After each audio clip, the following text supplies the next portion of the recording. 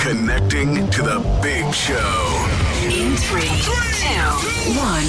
I'm worried driving the car without the NCT test. I'm not going to give this any more credence. I'm not going to let the person win. I will not be a victim. We have nothing to put the patient onto, so they're safer on an ambulance trolley. What I get in the morning, PJ, is crack. It's blackguarding.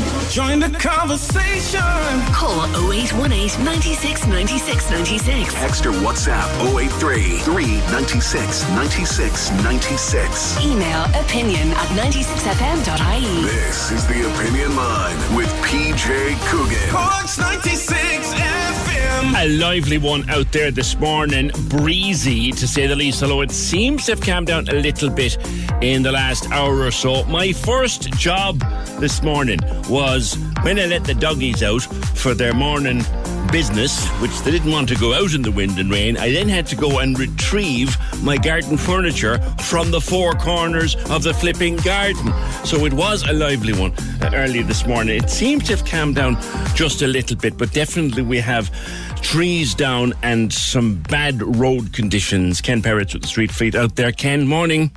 Morning, PJ. Can I quickly start with an accident that's happened only in the last, I'd say, 5 minutes? Just by Jury's Inn, one truck and car coming into two lanes from, we'll say, the side of Jury's Inn, the bus station side, as it rounded the corner onto Custom House Quay. There was a little side swipe there, so that's blocking up the whole quay. So keep that in mind if it's part of your route this morning. It's good timing where that's concerned. Yeah, a couple of trees down. There was one at the finger post roundabout that blocked up stuff at Marybury Hill. There was one on the N25 between Carricktool and Middleton, just by the weighbridge. That's been cleared in the last 20 minutes or so. That's a bit better. A couple then in West Cork, one between Bantry and Coppeen, another one at Bandon, just at the bridge in Bandon, which caused a few problems this morning, and a couple of other slight ones down that didn't cause for so much of a road closure, but just an obstacle, so everyone forced to slow down. But the amount of people that I see on the roads on mornings like this with no lights on, when it brightens up it's fine, but it gets quite dull, especially in your rear view mirror. Please, always in conditions like this. And what it is people have automatic lights. The newer cars now have automatic lights. You never have to turn them on. I want my own car, and you just don't have to turn them on. But in weather conditions like this, the sensors will say it's bright enough, no need for lights on, but the rearview mirror will tell you the opposite. So please, always, on mornings like this, we can't encourage it enough. And the number of texts we get in every morning saying, please ask motorists to light up. That's the one big takeaway from weather like this. Okay. Just recap on that ambulance, or that accident again, rather, Ken. Yeah. Just by Jury's Inn is the easy answer for it. Just coming from, we'll say, Penrose Quay towards the back of the Elysian. It's traffic that was rounding the corner on Custom House Quay. A truck and a car involved. They'll be there for a little while, I'd say. All right, good lad. Thank you very much. That's Ken Perrott from the Street Fleet, out and about this morning on a rough morning for driving. He got his list of trees down. If there's anything we've missed from across the city or county, 0818 96 96 96, 083 396 96 96. Bottom Marybury Hill. I must have just missed that by minutes as I was coming in this morning, because I do come down that way. But definitely this morning at, what time was stupid o'clock, like 25 past, 6:30, I was going around the garden in the wind and the rain. The garden is like the swamps of the Everglades this morning. And the garden furniture, there was a chair there and the table had blown off the deck, and horrible. And me poor dogs.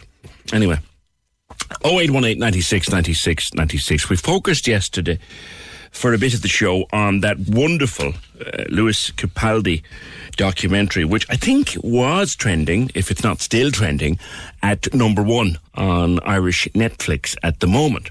And like I said, it's an hour and a half of your life that is well worth spending in front of a television, particularly if you enjoy Lewis Capaldi and his music. But part of it is his revelation that he's got Tourette's syndrome. I think he got that diagnosis sometime late last year. And that's the explanation for this twitching that he has, that when he gets nervous or anxious, or as the documentary explains, how difficult his mental health can be for him, the twitching gets almost out of control. It's called How I'm Feeling Now. You'll find it on Netflix if you haven't seen it. Tracy, your son is 22 now, and how is his Tourette's? Good morning. Good morning, PJ. His is quite good at the moment. I actually spoke with him last night before coming on. Okay, telling his story or whatever. But at the moment his is very good. He went through a very hard time around kind of his teenage years, between growth spurts and hormonal changes, all that affects it. But yeah, he's quite happy at the moment in where he is in life and stuff, and that all makes the difference as well. Yeah. So at what he's stage did you notice it, or did it become noticeable? So he was around 7 when we started noticing tics, and for him it started off with the eye blinking and shoulder shrugging and head nodding and things like that, and things which we didn't realise were tics until we kind of knew more about it. So like he would sniff a lot, and I thought, oh, that's just a habit he picked up, but that's actually considered a vocal tic in Tourette's. So that's when we started noticing his. Yeah, there's one sort of, what's the word I'm looking for? Stereotype, that's the word. There's one stereotype of Tourette's, and there's a guy on Facebook whose name I'll mention in a minute, but there's one stereotype of Tourette's, is that the young person or the person or whatever cannot stop swearing. So that's it's the most publicised side of Tourette's, but it's actually one of the rarest forms. So there's different types of tics people can get, and so you have motor tics where it's, your body moving in certain ways, and you have vocal tics, or phonic tics as some people call them, and that's noises or sounds you make, and like that can be words. So like, for example, my son had what's known as echolalia, where you repeat what people say sometimes, or the end of a sentence. Very, very common, very common on the spectrum, actually, that is, yeah. Yes. Yeah, and whereas the swearing one is called coprolalia, so that's, saying, expletives or whatever, and that's only about 10% of the population of people that have Tourette's have that. I see. So and it's quite rare. A lot of his stuff was physical, so he almost looked as if he was having a seizure, I think. Is that what happened? Yeah. So my son's kind of developed from that age, and he was gone 8 when we got his diagnosis. So to get a diagnosis of Tourette's, you must have both motor and vocal tics present for over 12 months, and because with Tourette's they can wax and wane, so you might go through periods of no tics at all. So you mustn't have a break of more than 3 months in that 12 months to get your diagnosis. So when things like we saw on the documentary, when Lewis Capaldi got very, very anxious and his mental health wasn't great, his tics kind of took over. Yeah. So my son experienced something like that through puberty. So he's quite a tall lad. He's 6'8" at the moment. So he went through quite a few. Yeah. So he went through a few growth spurts, and each time his tics would exacerbate. He would get really, really bad ones, and he at one stage he had what looked like a seizure. So we obviously rang emergency services, and he was brought in, and they weren't really sure. So with the typical seizure, people aren't aware of what's happening and things like that, whereas with what my son was having, he was able to talk to us and everything. So it must be very distressing to watch that, Tracy, is it? Oh, it is.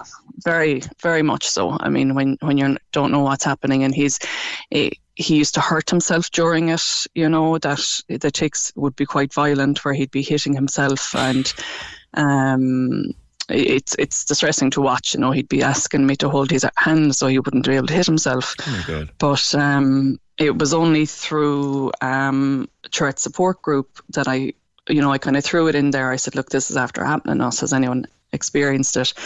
And we found out it's called a tic fit. So I did some research on it, and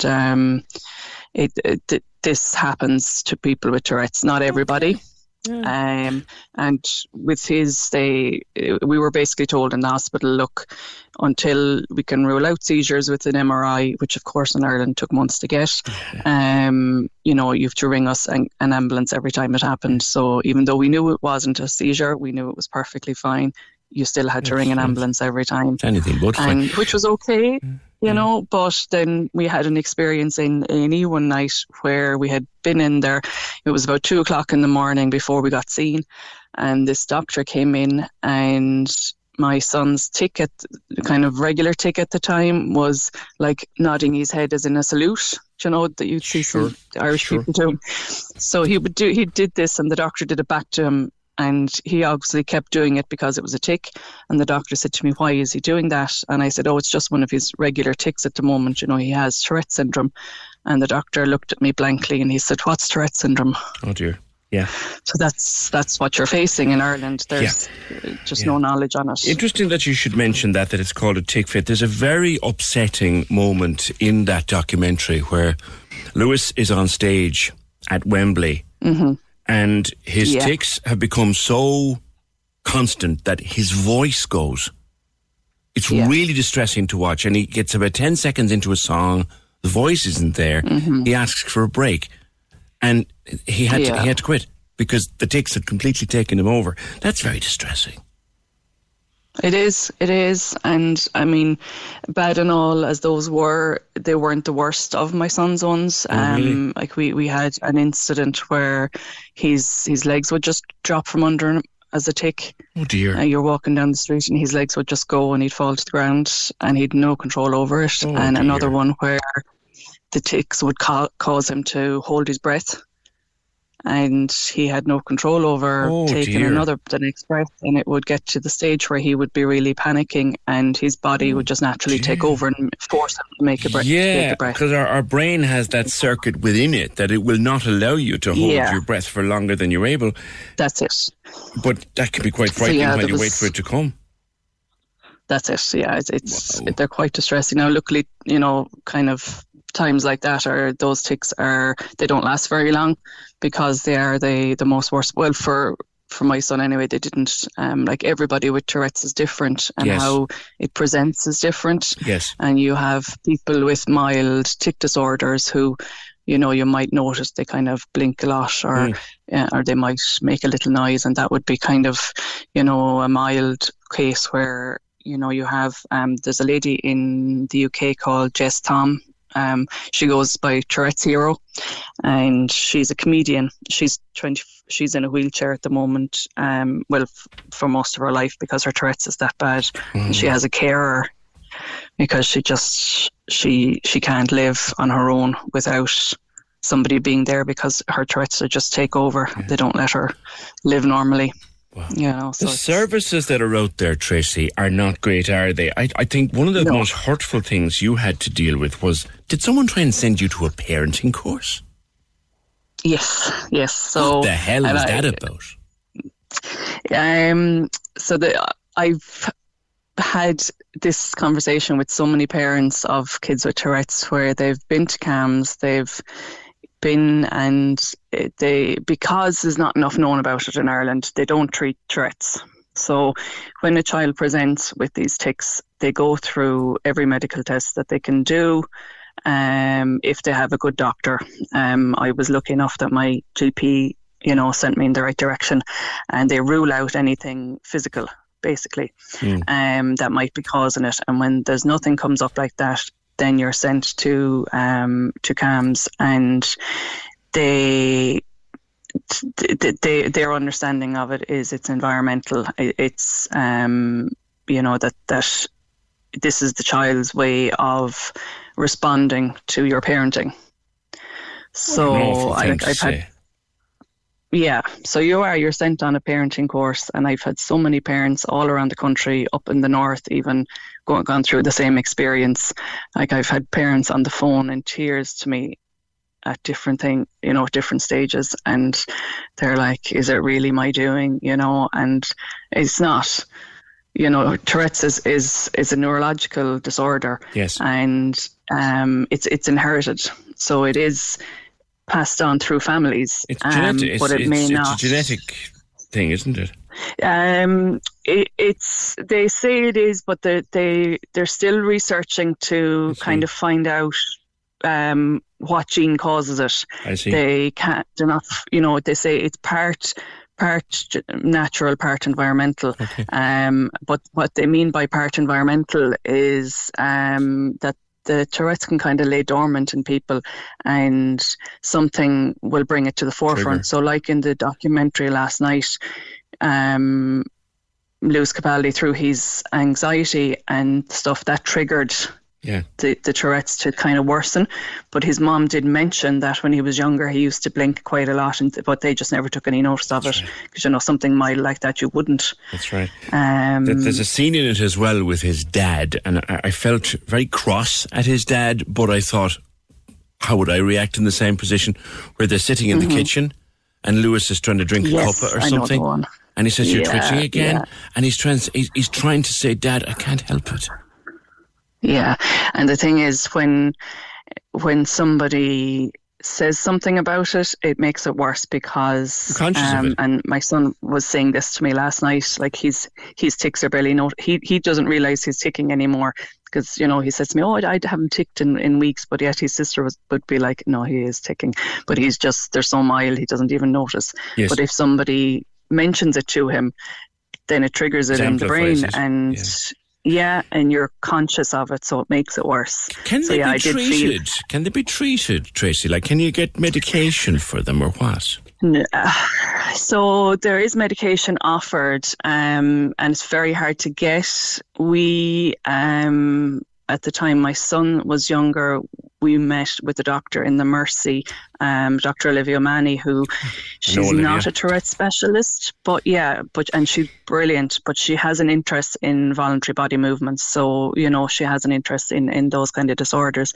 So you have to see somebody like that to get medication. And what the medication does is it kind of, I suppose it suppresses it a little bit, but just from people I've spoken to who've been on it, it's more of something to like keep you on a level.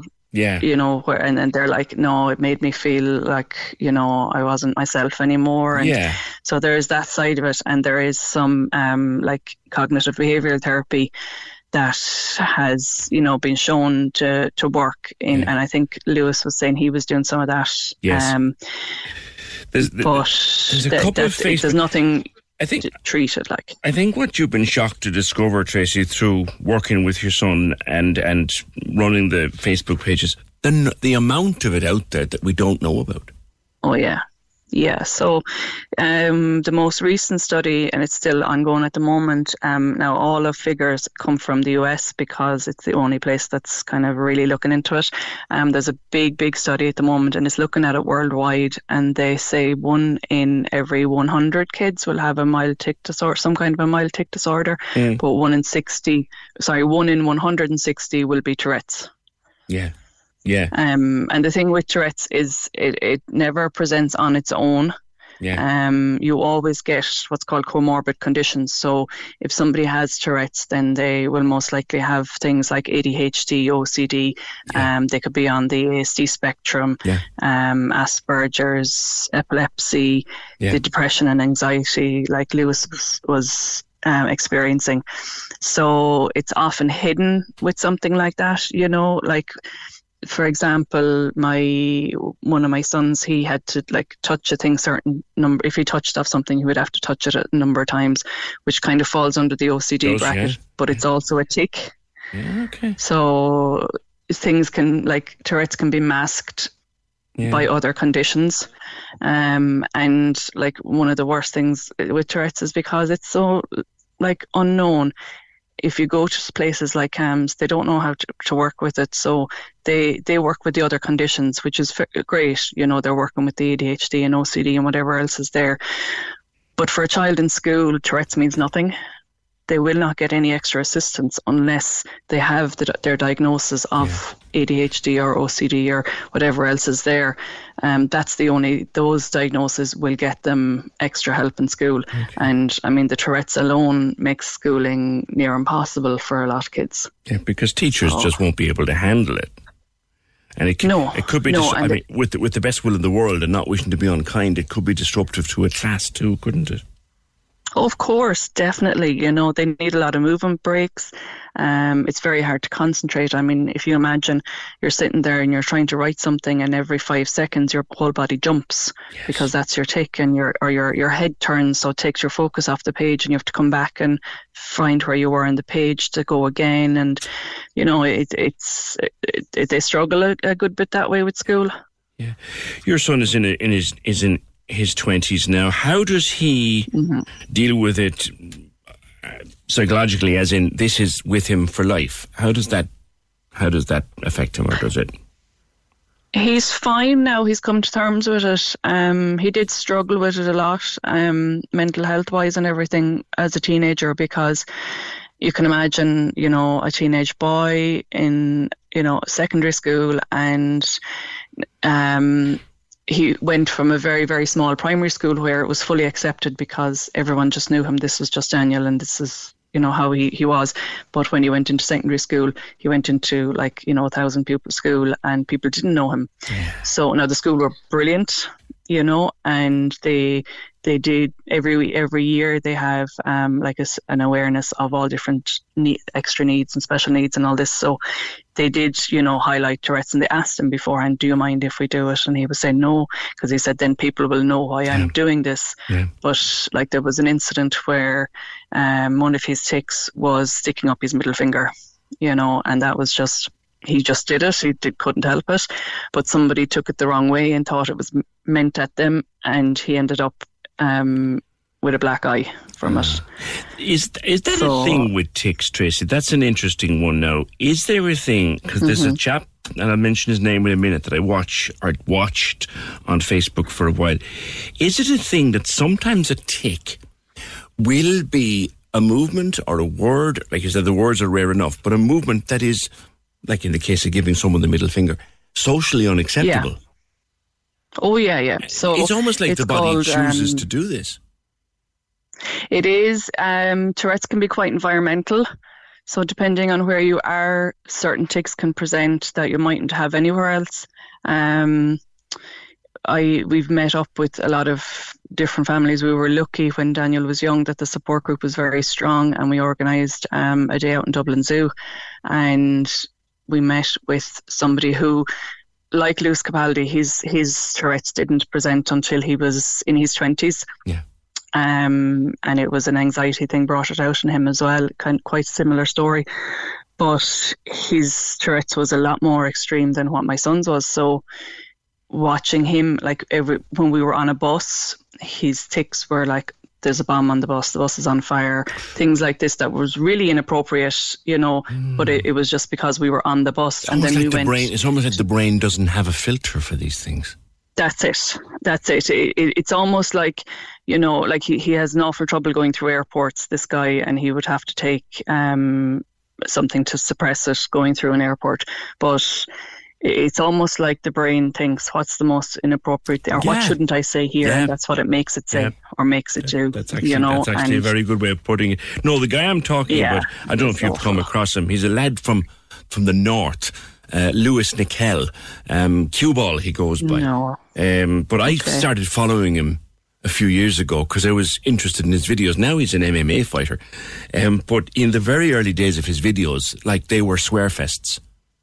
And you bore with him because he's actually hilariously funny, and he was doing this to present how Tourette's affected him. And he said, I can't buy a loaf of bread without getting barred from the shop.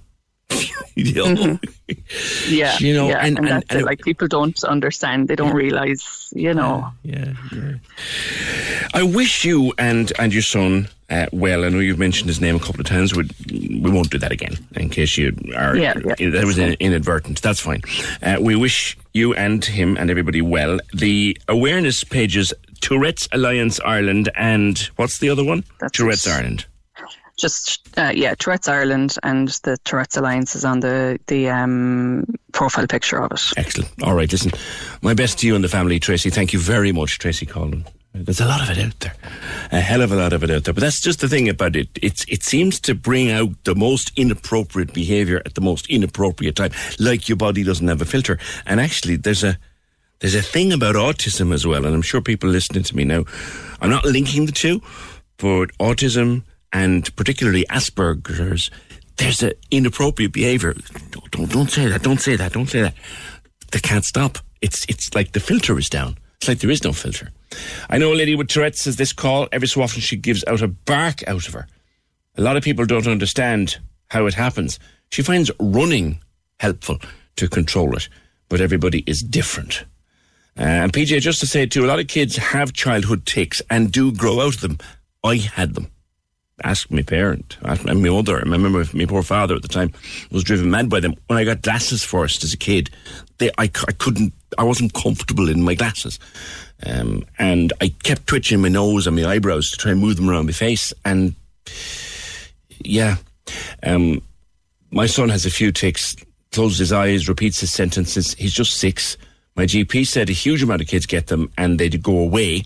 It's not always Tourette's, but it's really interesting to hear Tracy's son's story.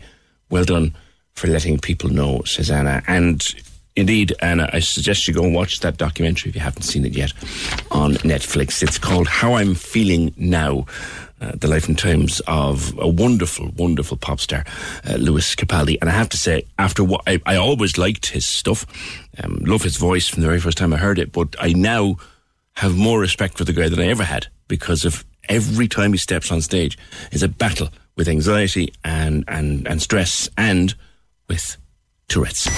Some do it for the challenge, some for charity, and some for the cheer. Yeah, we run.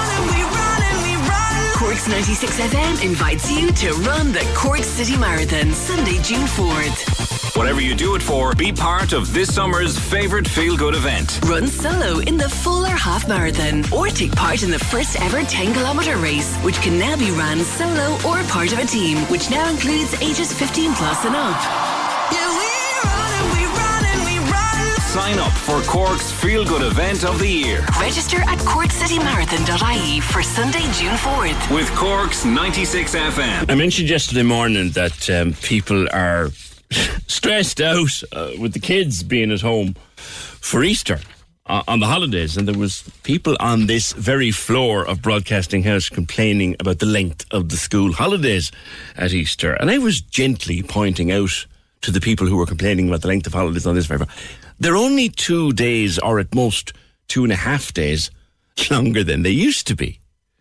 Emma writes, PJ, I am demented, she. Demented. These Easter holidays are too bloody long. The weather is shocking, the kids are bored, the rain's pouring down, and parents across the city and county are at their wits' end trying to entertain the smallies, or at least I am anyway. We really need to look at the length of the Easter holidays. 2 weeks is way too long for working parents. This needs to stop, says Emma.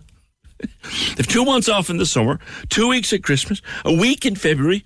I think the Easter holidays should be slashed to 1 week instead of 2. I know I'm not alone in this. All the mums in my WhatsApp groups are saying the same. What are your listeners' thoughts? It was actually Noel Dempsey when he was Minister for Education. Now, that's not today nor yesterday, but he did. He was Minister for Education and he did things like standardise the holidays. So it's because of Minister Dempsey, when he was Minister, you used to finish up, when I was in school, and I think probably up to recently, when I was in school, you used to finish up on the Wednesday before Easter, and you'd be back on the Monday week. So now you finish up, you're not back you finish up on the Friday, so you're off Monday, Tuesday, anyway. So it's 2.5, 3 days longer than it used to be. So it ain't exactly that much longer than it used to be. No, it's not. It was also Noel Dempsey who had the kids finishing up a few days earlier for the school Christmas holidays as well. But are they too long? They're 2 weeks. Are they too long? Emma is tearing her hair out.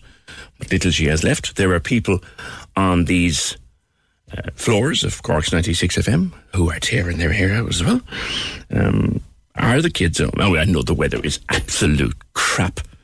And you've got to try and find something for them to do indoors. And as I keep reminding myself, duct tape and cable ties are no longer considered an acceptable way to babysit. But is Emma right? Do you think that the holidays are too long? Are 2 weeks too long? I can imagine the look on the teachers' union's face if you said that they had to work on a Good Friday. But that's a by the way. Should they finish on the Thursday maybe, or go back to finishing on the Wednesday? The Thursday is a holy day of obligation. Is it? It's Holy Thursday? No, it's just...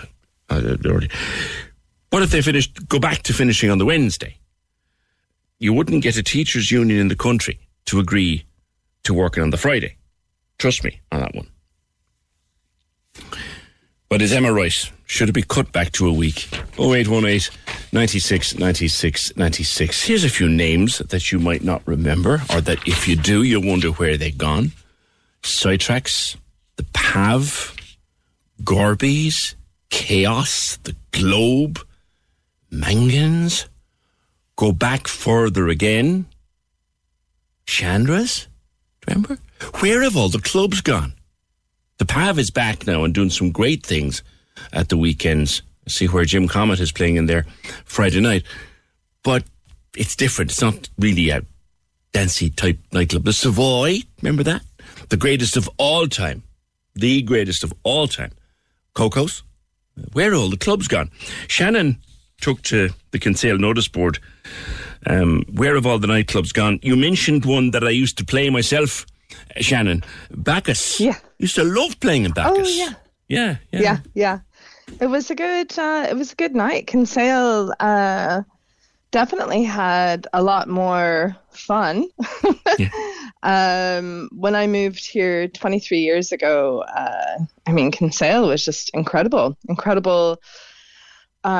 energy.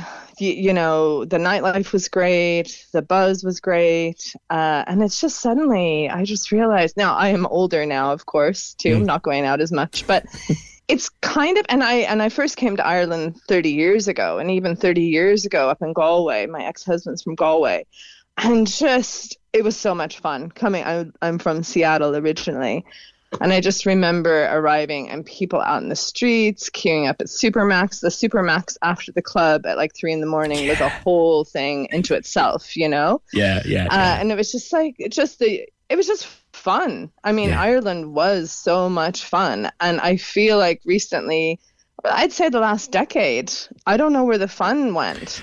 Yeah. It's funny that you should say it, Shannon, because in my days as a jobbing professional DJ, Kinsale, come up to this time of the year now, and I'd be filling my diary for summer nights in Kinsale. And Kinsale has died. You'd give priority to Kinsale because there was a shed load of work down there. Yeah. The hens and the stags, that's gone. I have, I'm in the food industry. I have a bakery in Ballinspittle, and some customers I was chatting with. Sure. The other day were saying that they had a few hens that had an Airbnb, and the hens were like, oh yeah, collect us at 2 a.m. And the host was like, there's no 2 a.m. You'll be home at midnight. That's all there is. There is nowhere to go. And my youngest daughter is 26, and she was working in the wine bar, the Black Pig wine bar, for 2 years, these past years. And she's like, Mom, there's nothing. After work, we do nothing. There's no club to go to. Of course, we might go back to somebody's house, but is there music in the pubs even up to closing time? I think, I think there is. I think, I'm going back to when I had probably my most favorite times when John Maher, he had Muddy Mahers. And Muddy's, yeah. And he was also involved in a place called Swell, where Kitty O'Shea's is now. And then you had the Bacchus, you had White Lady, but those, you could just go from one to the other. Right. And I think Kitty O'Shea's has music. And I know when I did the post, the Blue Haven, definitely, but it's not like a nightclub. There isn't a White Lady. And I know times have changed. Insurance is a huge thing. people that were in the club are getting older, and they're probably like, no, I don't want this lifestyle anymore. Getting home late, that whole thing. Yeah. So it is a certain lifestyle but they probably started when they were in their 20s or 30s, and now they're in their 50s. I wanted to share something with you, Shannon, that I experienced recently, and I thought, you know what? COVID changed an awful lot. I was out in my own local a few weeks ago, and there's a chap I know was playing there, Tony Milner, fine fellow with a guitar and a few songs and classic hits from years gone by. And it was a Friday night, so the pub was open till 12:30. But Tony was packing up his gear with his job done at 11:15. That's a change. Yeah. I'd say as well, the other thing. Hello? They're staying at home. They can have their fun, but also getting home. Yeah. Getting home is an issue. If you're not living in a town centre, like a cab for where I live, just outside of Kinsale, literally a 10-minute drive outside of Kinsale, is like 20. It was €19. I'd say it's gone up to 30 now. That's ridiculous. So and then you can't get a cab. It's hard to even get a cab. Courtesy buses are gone as well. There used to be courtesy buses. They're gone too. Yeah. So I'd say there's a lot of factors. There is. Yeah. Do you know, like I said, my daughter, she said she grew up in Kinsale, went to college in Dublin, came back home after COVID, worked, and now she's traveling. But she's like, there is absolutely nothing to do in Kinsale after work if you're in the service industry. And it just made me think about all the fun that we had, like in the early 2000s, mid 2000s, like the Bullman was packed, and there was just something everywhere. And I don't know, was it of a time or was it just, I don't know what it was, but it's closed shop at midnight in Kinsale, closed shop. And I think it's gone that way everywhere, Shannon. I really do think it's gone that way everywhere. Like I said, the music now seems to finish earlier. That particular pub that I was in that night, and a Friday night, I got in to meet my pal. I got in there in time to watch the second half of a rugby match on telly. Then the music started. Then my buddy joined me, and the place was empty at 12:20. Yeah. And one comment on the post that I did was, actually, I know him, Danny. He said I think he did some research. There was 288 pubs in Ireland, clubs in Ireland. I don't know the exact time. Did he say 2010? And now there's only 88. I know this stat. Yeah. The clubs are gone, and you'd miss them. And you'd miss the nightlife, and certainly you would. But also, do you think Ireland has lost its edge? Do you think we've become more, has it been more homogenous? I remember coming to Ireland 30 years ago, and it was just like, you had shebeens, people were piling in cars, driving down the road, going back to the house for after parties till 5 in the morning. Yeah. Do you remember the Spinnaker? Oh, yeah. Remember Terry Mullen's place? Yep. Manny's the late night we had with Terry. Yeah. No, I mean, it's just gone. I think it's just, unfortunately, I don't know if it's gentrification of the country as a whole or what the story is, but I just remember when I came here in the early 90s, it was just like, oh, this is an amazing country. Yeah. Nobody gives a shit. There's so much fun. Yeah. It's, Yeah, I think nightlife has changed, and not for the better. You're right. Someone is on here saying, I'm a taxi driver. Cork Airport to Kinsale should be €35 and no more. If you're being charged 28 quid for a 10-minute ride, that's wrong. You should report it. But the rest of us wouldn't charge that. Some friends paid €90 from Cork to Kinsale. They didn't want to take the last bus home. Yeah, €90. 90 quid? €90. 90 from Cork to Kinsale. And she said, look, we had a great night. But I was just like, €90, that's insane. That's ridiculous. I don't know. Because I'd say after a certain time of now, there night, was possibly a multiple person charge in there and stuff like that, but still. Two people. Two people? It was two people. She when said did this happen, Shannon? I think they went out a few months ago, she said. It's my hairdresser. She said they went out. They had a great time. I don't know if anyone's out there who can comment on that, but 90 quid? There's a taxi driver adamant that those charges will be wrong. The airport to Kinsale, and that'd be a fairly standard run, the airport to Kinsale, 35 quid. If you're being charged 28 for 10 minutes worth of it, You're being overcharged, Yeah. and you should report it. And not all taxis would even charge that. But yeah, you should certainly report that. Many thanks. Shannon, I'm going to leave it there for no reason other than time, because you've opened a whole different conversation in terms of nightlife and how it has changed. And the price of getting there and the price of getting home. This particular taxi driver on the phone is horrified and angry and doesn't want all drivers painted like that. Well, I think to be fair to Shannon, you're just pointing out one person's experience, and that shouldn't be the case. It should not be the case. 35 quid for the taxi from the airport to Kinsale. If you're doing the local taxis down there and someone's charging you that, you should probably report them. Thank you for that. 0818 96 96 96. But I was amazed at that. Have anybody else noticed that with live music? In particular, that it's starting earlier and finishing earlier. And there's nothing really doing after about 12:15, unless you want to go into town or you want to go into specific late night places, and they're not what they were either. Join the conversation. This is the Opinion Line. With the Cork City Marathon, take on your next challenge this June by running solo or with a team. Register at corkcitymarathon.ie. Cork's 96 FM. Cork's 96 FM is giving away free money. Free money. Somebody say, hey, we want some money. And all you have to do is snap the app. Download. Step 1. Download the Cork's 96 FM app to your phone. Step 2. Snap a screenshot. Step 3. WhatsApp in to win. WhatsApp in to win. Stay listening from 6 a.m. weekdays for your chance to play. Take me where you are. Snap the app. Your ticket to free money. The winning begins next Monday. Only on Cork's 96 FM. Yesterday we were talking to two Cork businesses who unfortunately are closing their doors. Household Linens and the Casanova Gelato. Sad to see them both go. But it's not all bad news. I would never have guessed, Doreen O'Kelly, that Doreen's Bakery was 40 years old. I'd never have guessed it. Good morning and congratulations. Good morning, PJ. Thank you very much. 1983 in your own kitchen. Yes, we started in our own kitchen. We have 6 children and I couldn't work outside the home, so I decided to work in the home. So, it started from there. Your own self-taught recipes, your own self-taught baking, was it? Yes, well, I trained in Carl Bruce Street in catering in Dublin. Okay. And then I moved to Cork and had family and set up business at home.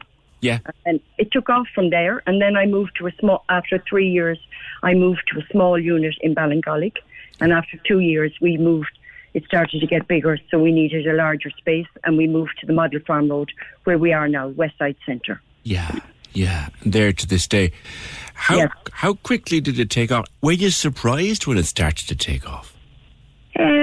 Yes, I was. I was delighted because I needed an income, and I liked what I was doing.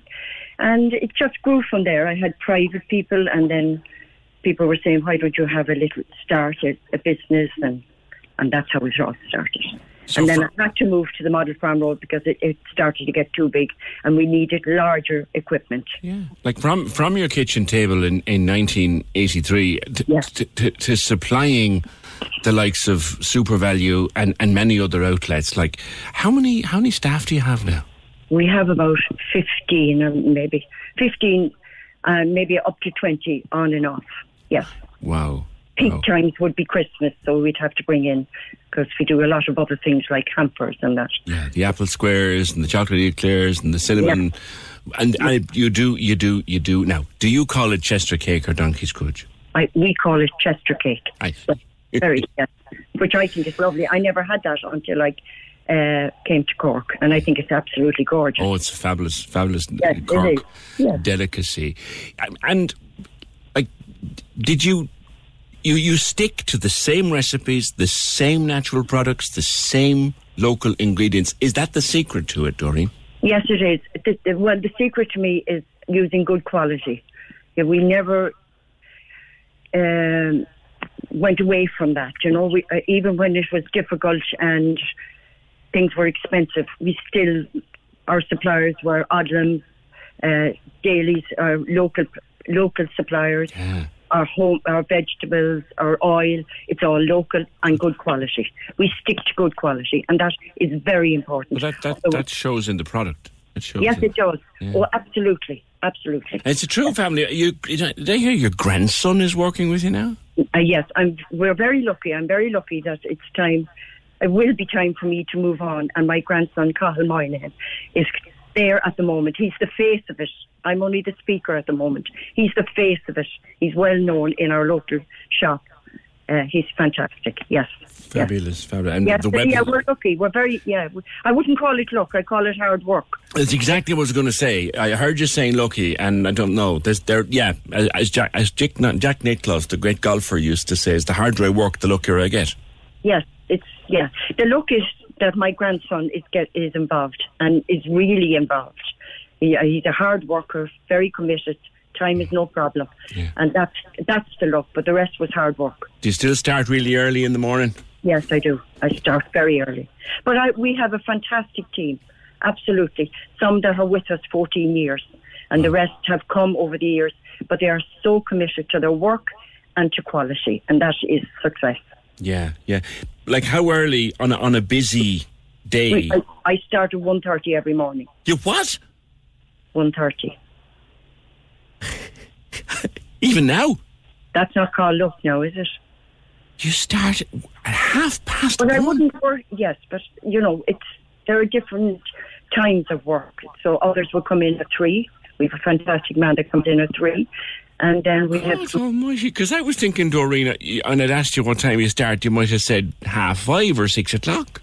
No, and because you see, everything is going out. We have fresh scones and fresh bread going out. And we have 2 fantastic delivery men that come in very early, 4:30, and they have to go and everything, and then we have bakers that bake through the night. So everything is very fresh, very, very fresh. That's what we aim for. My goodness me. 40 years in business and still starting work at 1:30 in the morning. That's the secret to success, Doreen. Yeah, but then I wouldn't work for long hours, maybe 5 hours, and then the next team would come in and they take over. When do you get some rest? Oh, yes, I'm resting now. I'm home now. I'm home. I'm sitting at home while I speak to you. Good and thanks for you. very much for phoning me. No, delighted to have you on, because there's a connection here, because our former colleague in the newsroom and friend to many of us in here, Suzanne Doherty, is your daughter-in-law. Yeah, she's a darling, yes. She's a pet. I haven't seen her in a long time, but she's a pet. Yes. We were all mad about her in here in Gutter when she left us. But, yeah, great. Yes. Family business. That's Doreen, that's amazing. Doreen O'Kelly and, of course, Gerard established it in 1983. Doreen'sBakery.ie is the website, and you'll find all you need there. That is... I'm kind of knocked back for 6 there. Because when I said early starts, and she said, I was working at 1:30 this morning, I goes, oh my God. And I think I get up at stupid o'clock. Join the conversation. This is the Opinion Line. With the Cork City Marathon, take on your next challenge this June by running solo or with a team. Register at corkcitymarathon.ie. Cork's 96 FM. The lines are live. Hello. Join the conversation. Call 0818 96 96 96. Text or WhatsApp 083 396 96 96. Email opinion@96fm.ie. This is the Opinion Line with PJ Coogan. Cork's 96 FM. Do you know Emma, who wrote to me earlier on about having nothing to do with the children for the Easter holidays and giving out yards because the weather is rubbish and the rain keeps falling down and they're stuck inside with nothing to do? She really isn't going to like me for what I'm going to say now, because next week, Emma, when they're gone back to school, Alan at Carla Weather is making one of his predictions. He doesn't make too many, but he's calling it for next year, for next week. Spring will finally sprung, whatever it does, next week. It looks like a major improvement in the weather from the weekend into next week, with afternoon temperatures up to 17 Celsius and some lovely spring bring sunshine for next week. So Emma will be even more annoyed with that. 0818 96 96 96. Also, yesterday I was talking to Pat Phelan. Which you know in a second, Sarah. I just want to get through about one more thing. I'm with you then. I was talking to Pat Phelan yesterday about how he has decided to divert all of his business calls, and he has many of them, to a small little Nokia at the weekend, just to cut down on his screen time after he got the report from his iPhone that he was spending nearly 9 hours a day on his various screens, and how he thought, look, let's just lock it down at the weekend. If anyone needs to get me, they can get me on this small Nokia, but I'll be off my social media, I'll be off all my screens. I just need to cut down. We had an email or a text, was it a text, in from Daniel. Not the kindest text I've ever read in my life, but I'll get to it in a while. 0818 96 96 96. Now, Sarah, you have been getting strange phone calls. Morning. Morning, PJ. How are you? Hi. You've been getting some odd phone calls.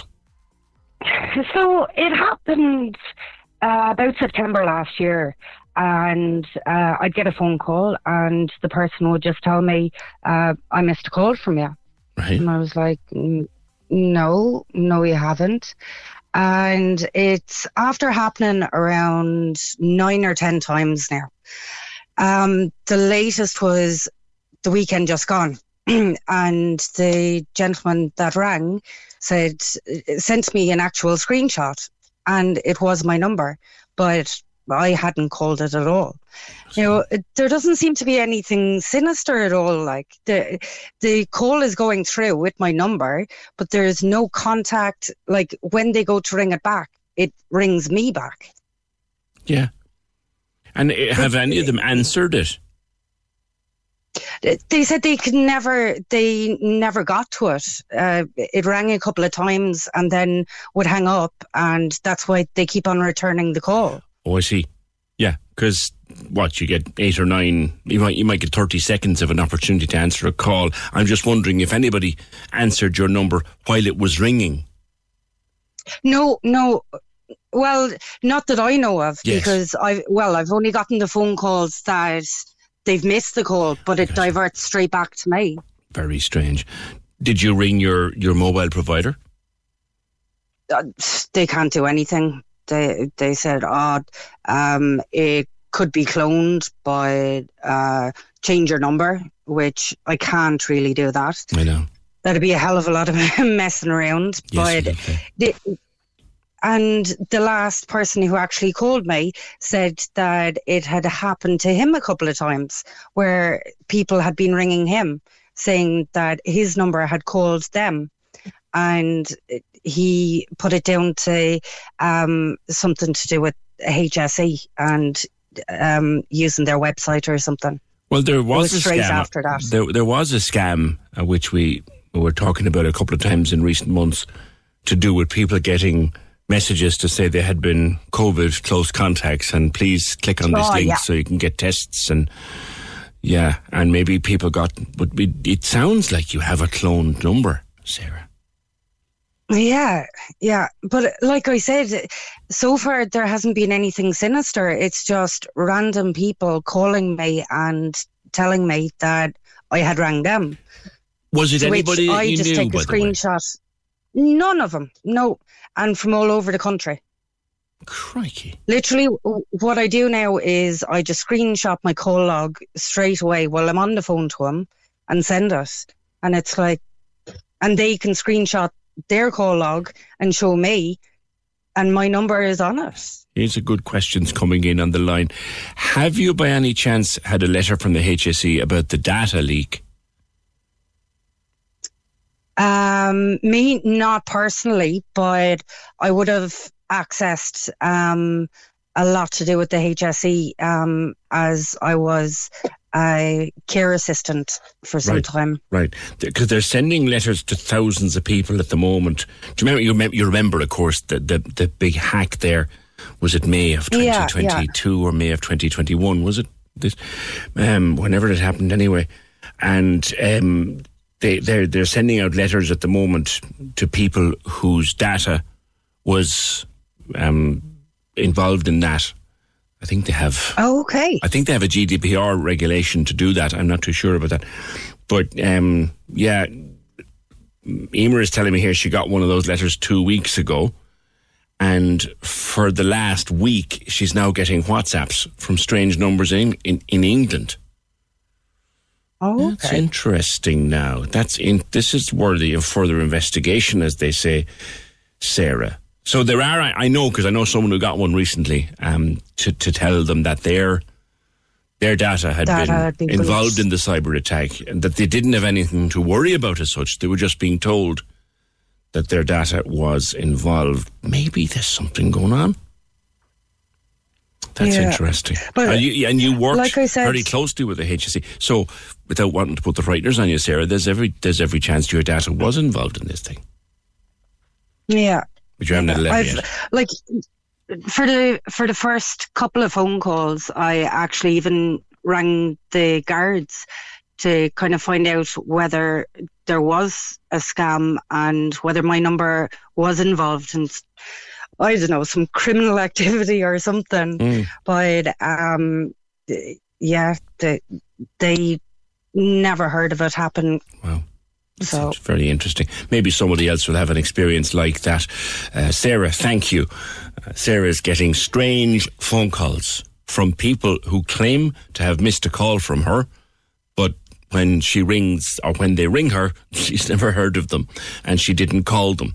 And Emer is telling me now here on screen that she got one of those letters from the HSE. And since she got one of those letters from the HSE, she's getting random WhatsApps from English numbers. So anyone else have an experience like that? It might not be connected.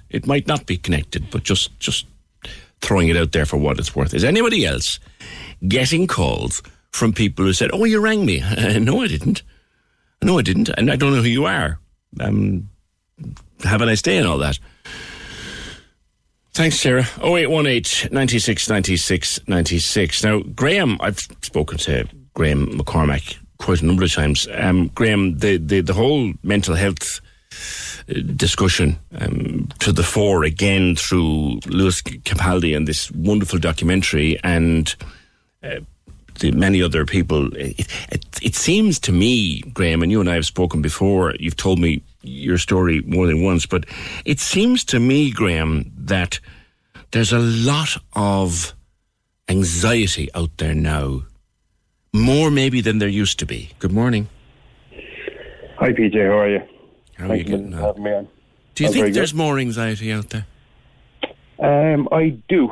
I would do lots of talks in schools, in businesses, everywhere, anywhere that'll have me really. And I think a common theme that I have come across with people coming up to me after the talk is anxiety related.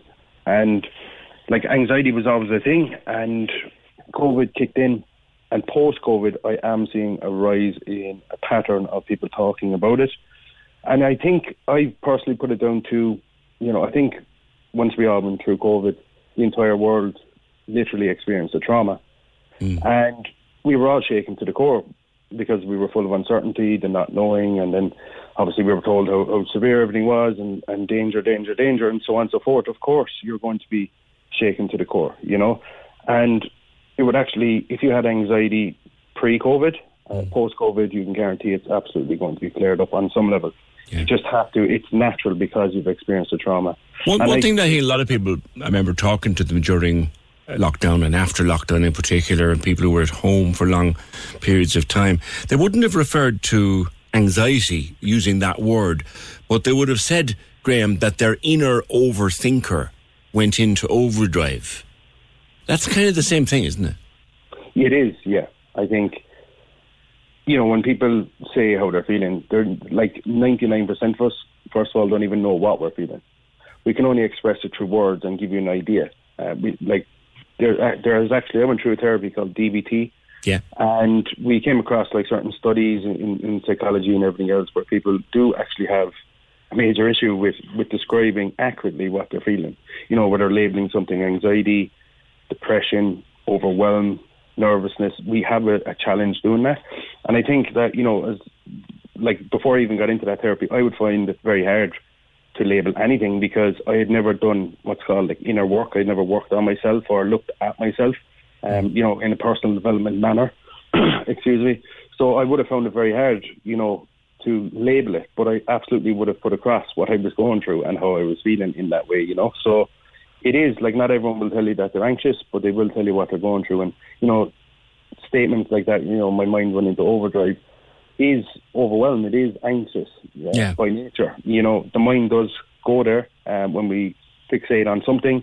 First of all, it's not our fault if we are anxious. It's you know, it can be labelled as a disorder, an anxiety disorder. Not all the time, but it can be. Yeah. So first of all, it's not your fault. And we can go into overdrive once we fixate on something. And the worst thing about overthinking or overwhelm is that you cannot think your way out of anxiety. If you try and do that, you've just compounded how you feel. Yeah. So it doesn't answer to logic. You have a worry, and that worry is you're like a hamster in a wheel, and the other side of your head knows that that's actually nothing to worry about, but for some reason they're not communicating with each other.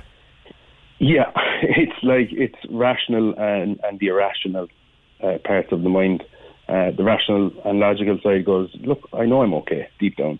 But here's something that may or may not actually happen. Let's focus on that for a while. Yeah. Let's burn some energy here, you know. Come back to yourself, and you've told me your story many times. Your life was a mess at the age of 19, and thankfully you're far better today, and you went right to the edge, as it were, and you came back from it. But people get frightened, Graham, that if they'll get to that dark corner or that feeling of overwhelm, there's nothing there. What's the answer to that? Yeah, look, as long as you are going through something and you can observe for yourself that it seems to be getting worse, like we're naturally going to have fear. We're going to fear that, you know, that we may not come back. Fear that I had a massive fear when I was going through my own stuff that my mind would just break one day and I'd be really unwell. Thankfully, that did not happen. I was really unwell, but my mind didn't just snap or break. And I think that, you know, as long as you are thinking stuff like that, you just have to stop and pause for a minute and just go, this is very easy, you know, said and done. But I found great power and value in going, hang on a minute, I'm thinking this. And through the therapy that I had done, I learned stuff like, you know, thoughts are not facts. Just because I think something does not actually mean that it's going to happen. And I started to challenge stuff as well. Like, you know, I started to challenge, go, you know, I had a thought like, okay, look, I may not come back. Okay, I feel like I'm too deep here, I'm too much in a dark hole. I would challenge it. Yeah. You know, we had questions, I would go, where's the evidence for that? Is it the tendency of our minds, Graham, when we are feeling a bit off, is it the tendency of our mind, our subconscious, call it what you will, to show us a worst case scenario and to almost catastrophize for us? Absolutely. I always say that when I was going through, let's say, anxiety myself, that, you know, I absolutely hated it. It was a disgusting, sick feeling within my stomach, within my mind, everything. I hated it. And I seen it as something that I did not want, or an enemy, for lack of a better word. But I found great value as well in actually going, hang on a minute, anxiety is my friend. Why? And here's why. Because as long as you are thinking of worst case scenario, what your mind is actually doing is it's trying to protect you. It's going, here, Graham, here's this horrible situation. Here's fight or flight feelings to ensure that this doesn't happen. I see. That's what it's trying to do. It's trying to protect you. It doesn't feel like that at the time. It doesn't feel good. It feels horrendous. But it is your friend that's going, look, please, Graham, don't let this happen. Here's a flood of chemicals to ensure that it doesn't. The last time I was worried about something, it was something small. Thankfully, I'm at a happy stage in my life where my worries are small. But I remember being worried about something and telling myself every day, stop worrying. It ain't going to work out like this. Everything's going to be fine. And yet you worry. And then everything is okay. And you have what I call myself an I told you so moment. But you can have 100 of those. And it doesn't matter. Yeah. No, it's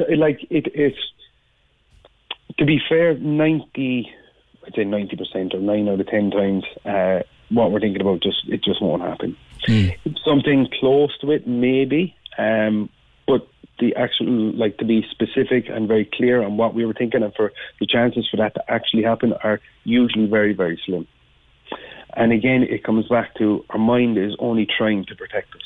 If we know an experience is coming up and it's going to stretch us out of our comfort zone in some way, like, you know, let's say you've lost your job, you know that equals less money, you know that you have responsibility in bills, and you know they're coming down the line. You're going to get a letter in the door, this is owed, this bill, that, and the other.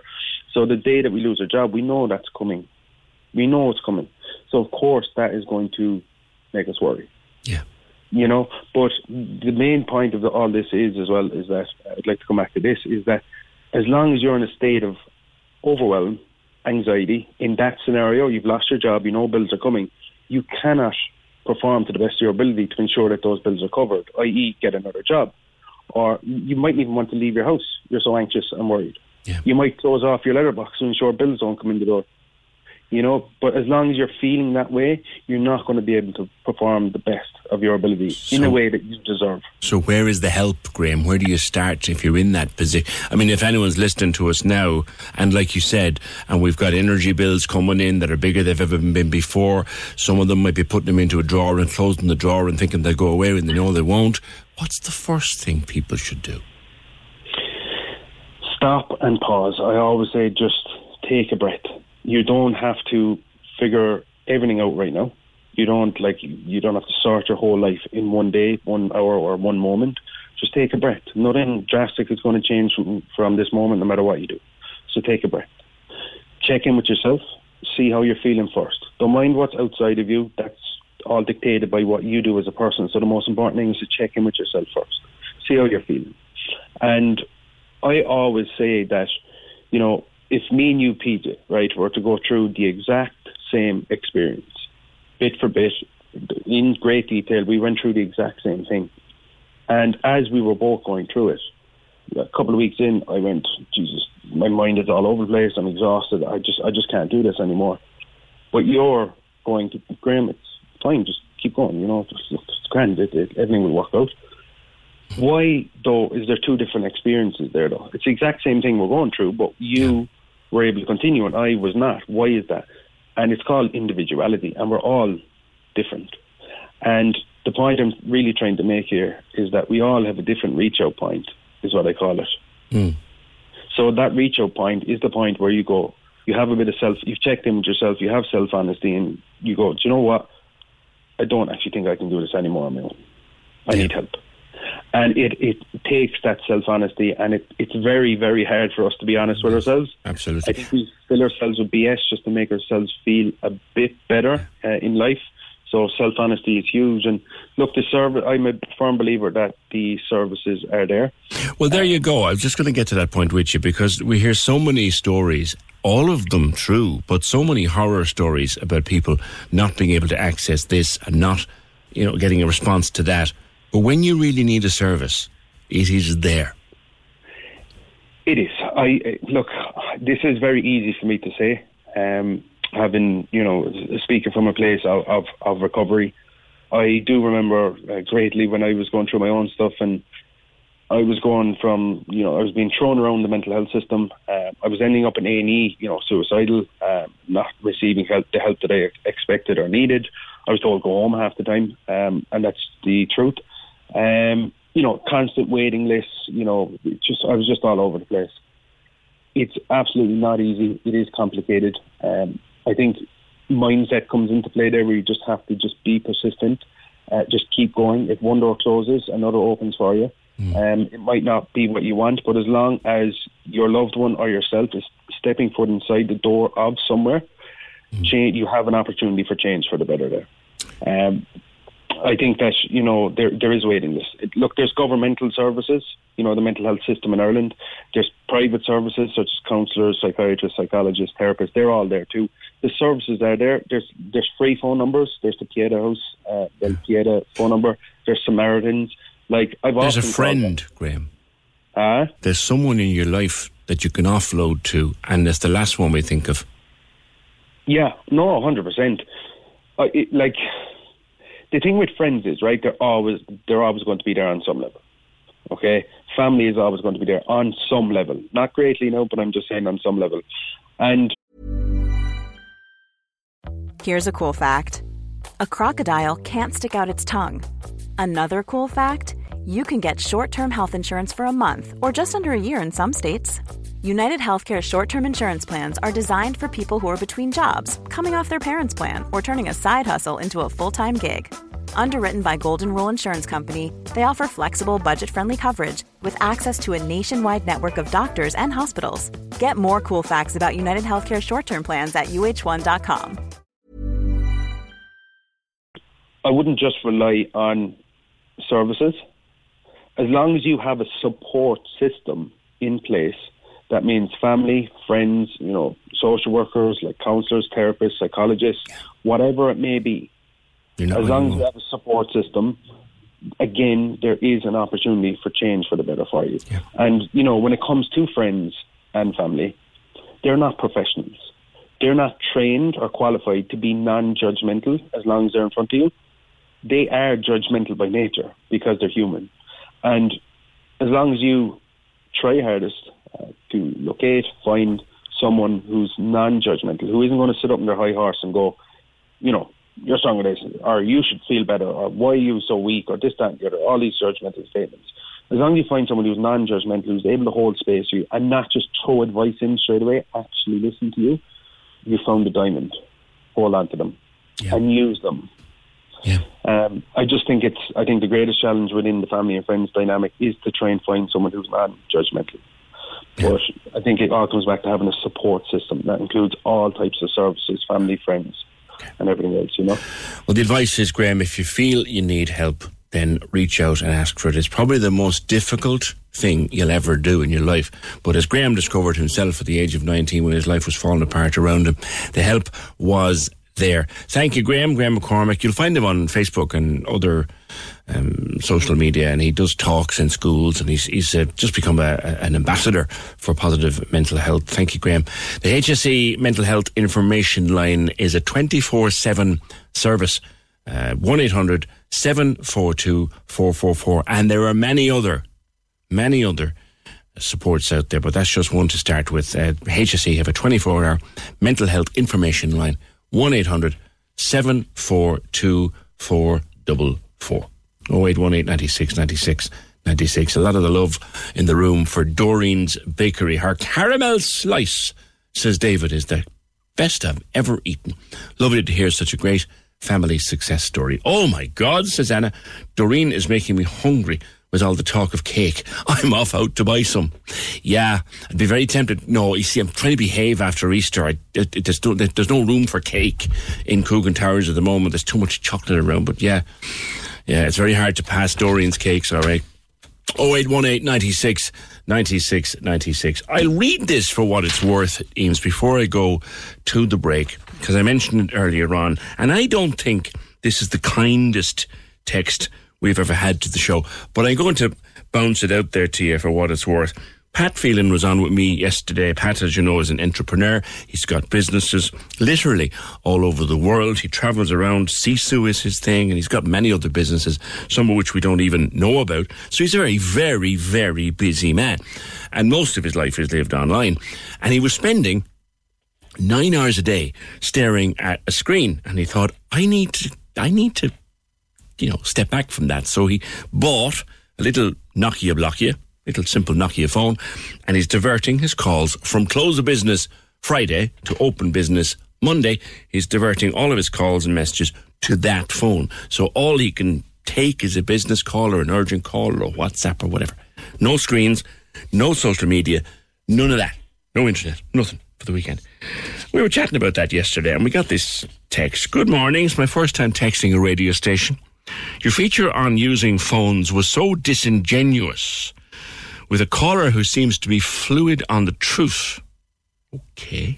Nobody spends 11 hours on their phone a day without work or business activity. Was your expert suggesting he gets up at 8 a.m. and spends the next 9 hours on the phone?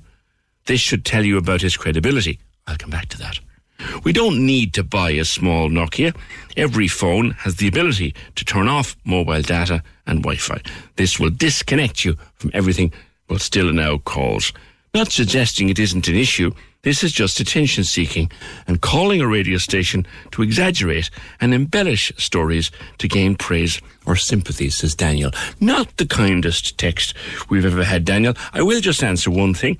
The 9 hours a day that Pat noticed was from his Apple phone, and I happen to be an iPhone user as well, and at least once a week I get a message to tell me what my screen time was, and it is a little bit scary. And his screen time report, the amount of time spent with the screen open in front of you, his screen time was 9 hours a day, so he wasn't making it up.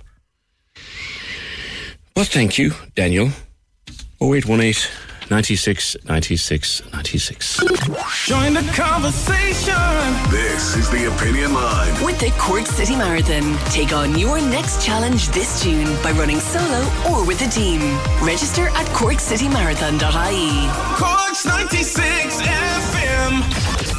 Simon Murdoch and the best music mix. Weekdays from midday on Cork's 96 FM. The smartphone app that could be worth €500 to you, I'll tell you more. And if you're in work today, I've got the soundtrack to fly you through the afternoon from 12 on Cork's 96 FM. Haven't forgotten our competition with our friends at Sound Store, doing it every day this week, giving away a Gardena robotic lawnmower. Come back to it in a wee while. Michael, you heard me talking, God, it's a while ago now, to Aware, and they were looking for people to help, and you went and you offered yourself. Good morning. Good morning, PJ. How are you? Good.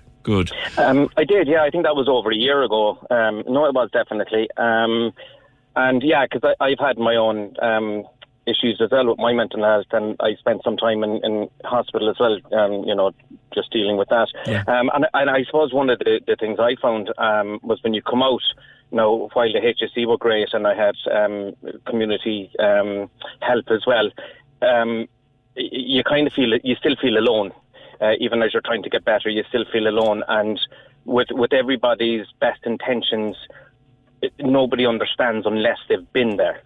Unless you felt what it's like to be, depressed, or unless you felt what it's like to be suicidal or very, very anxious, you just don't understand. And even on that, even to tell somebody when they're going through something bad, even to sit there and say to them, look, I understand. It's not a good thing to do if you don't, because the one thing about when someone, I guess, is in a situation like that is trust. They need trust. And if you say to somebody, I understand, well, straight away they won't trust you because you don't understand. Yeah. But yeah, so I heard you talking to the guys from Aware. So because I was so lucky and I got so much help, I suppose I just wanted to see if I could give something back as well. Yeah. And I personally like the idea of support groups. So people experiencing or that have experienced similar situations helping each other. There's no professionals in the room. In every meeting, you have two facilitators. I'd be a facilitator. I'd have a co-facilitator. All we do, basically, put it into ordinary terms, is we chair the meeting, for the want of a better term. If somebody speaks, explain how their week went, how they're feeling, and we will put it out to the group if they want feedback on maybe something that they're struggling with at the moment. And can just anybody come along to those meetings? Yeah, so you can book. You have to book in. Since COVID, all meetings have to be booked in. It's in Cork City. It's in Brew Cullenban. It's there in Wilton on a Thursday at 7:00. Anybody can come. Just book in through aware.ie. Okay. Even the website is excellent. Anybody that's feeling anything to do with anxiety, depression, bipolar, there are excellent videos, there are excellent tips, there are webinars. It's excellent and it's all free. Okay. That's That's fascinating. So, and I know Brew Cullenban very well. They facilitate all sorts of meetings like that. So, aware.ie, details of the meeting, and you have to book, but it's free, and you can come along and just join in. All right. It's all free. And there's a support line as well, PJ, 1-800-80-48-48. If anybody is ever feeling a little bit anxious and they want to talk to somebody, sometimes just talking, it can lift the weight off your shoulders. Give me that number again a bit more slowly. 1-800 80-48-48. 80-48-48. 48. All right, Michael, I'm glad to know, because we talked before, I'm glad to know you're in such a good place at the moment and giving back for the help that you got when you really, really needed it. Thank you so much, Michael. 0818 96 96 96, that aware number. I'll give it to you again in a minute. But Frank, we were talking earlier on about pubs closing and nightclubs closing and the nightlife gone and whatever, because there is, it's our nightlife is not what it was at all. Frank. Morning, PJ, how are you? I'm good. A statistic. A small statistic, yeah. So the grotto at the bottom there by what used to be Gainey's pub, which is long gone, I think, isn't it? Gainey's is still there. Is it still there? Okay. It's one, yeah. Between there and the brewery, how many used to be? How many pubs? 37 pubs. And that includes now the Old Commons Road and Jurguston Street. Right. And we'll say Blackpool Watercourse Road. 37 pubs in the 70s and 80s when I was growing up there. And now, 7. 7? Yeah. Crikey. I mean, okay, Nick, it's not. Well, in fairness, now there wouldn't be the business with the price of drink these days. There wouldn't be the business to support 37 pubs. If the business was there back then, prices, I suppose, is relevant. True. To what you're getting, really, like, you know what I mean? Okay, you go out with £10, it'll probably get you the whole weekend. No, it wouldn't get you the half of the taxi fare, like, but it's just different work. It wouldn't €10, wouldn't buy the first round, though, Frank. That's the point. I wouldn't, without a doubt, like, but I mean, it's just people's habits, I suppose, have changed. Call it progress, I suppose, but I believe it all started changing around the millennium, PJ. Yeah? Yeah, because people were so frightened and that we're going to have to pay 20 quid to get into our local pub and 10.50 a pint. Because not far short of that in some places, no. That's true. And people got used to drinking at home.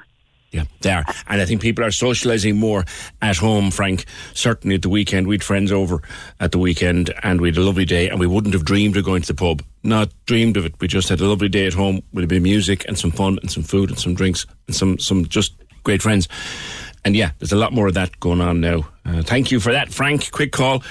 Good man. 37 pubs in Blackpool in the 70s and 80s. And there was a fair few into the 90s and the noughties as well.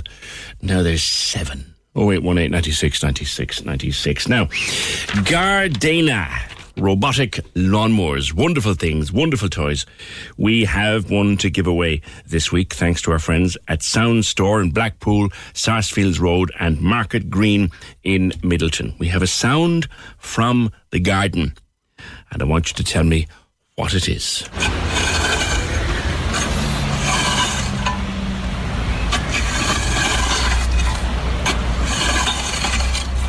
These are hard, Fergal Barry. You're really testing us this week. These are hard.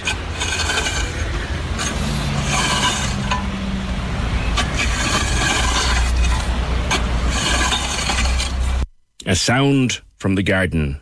083 396 96 96. We want texts or WhatsApps, no calls for this.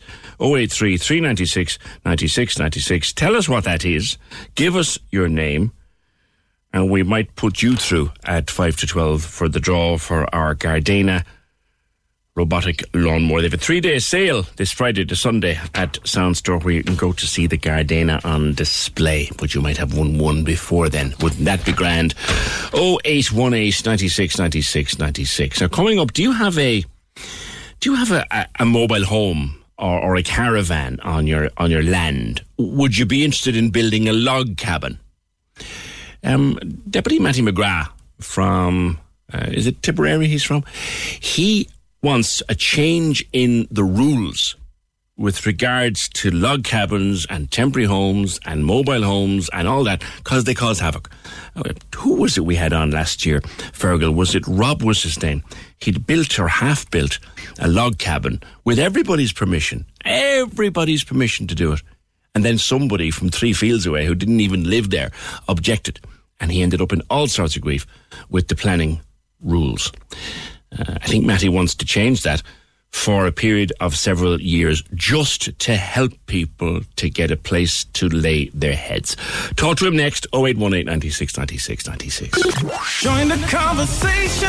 This is the Opinion Line. With the Cork City Marathon, take on your next challenge this June by running solo or with a team. Register at corkcitymarathon.ie. Cork's 96 FM. Casey and Ross in the morning. Weekdays, 6 to 9 a.m. On Cork's 96 FM. Do you get on well with the kids? I do. Do they get on with you? Do they like you? Sometimes. Jeremy, do you love your mummy? Not too much. You know why? See, I knew there's something going on in this house. Amazing. What's going on? Why do you not love your mummy too much? Because she shouts and roars. Oh my God, the home truths are coming out now. Yeah, right. No. She only does that because you won't put your shoes on. Probably. No. Is it because you wear your underpants on your head? No. No. Lads, you're all going to Funderland. I can't believe you said shouting and roaring. Oh, you would never. That's your job. Casey and Ross in the morning. You can now order your 231 electric Skoda Enyaq from Noel DC Cars. Skoda Sales Dealer of the Year. Exclusively Skoda in the city. Cork's 96 FM. Chap on the phone last year about a log cabin he'd set up with the full knowledge and okay of everybody around him on a piece of land. And then somebody objected and he ended up in all sorts of grief with the council over utterly silly planning rules. Roy, thank you, Fergal. And subsequently, Roy closed his business and himself and his partner, I believe, have moved to the UK. But there are a lot of complex planning laws about these little small log cabins or little shomras or mobile homes or caravans or whatever. And they're a pain in the neck. And Matty McGrath, in Tipperary Independent TD, is looking to have those laws relaxed as a way of helping with the housing crisis. Matty, good morning. Good morning, and indeed I am, and I like to call him a little Tigeen, and we bought a home for a single man or woman, or maybe a couple, or an elderly person.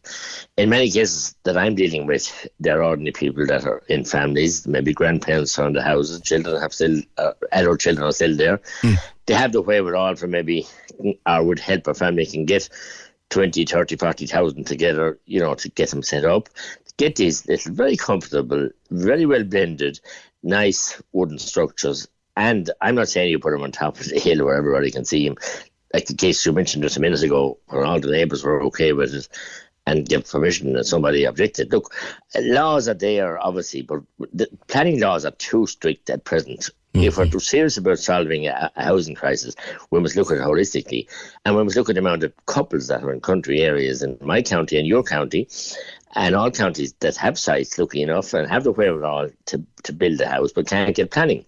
But that's because of different reasons for people. I'm all right, Jack. I'm in Antashka. I object to anybody, and that's an awful sad aspect of Ireland today. I'm thinking, Matty, in terms of if I drive maybe 20 minutes down the road here, I can go to a company and I can buy a 2-bedroom or a 1-bedroom, an actual apartment for about 40,000 or maybe 45,000, fully plumbed, fully wired. And if I can find a plot of land to put that on, the planning is a nuisance. Can I give you 2 scenarios that has presented in my office since I raised this a week ago? One is, unfortunately, a couple who lived in a bungalow. Marriage broke up.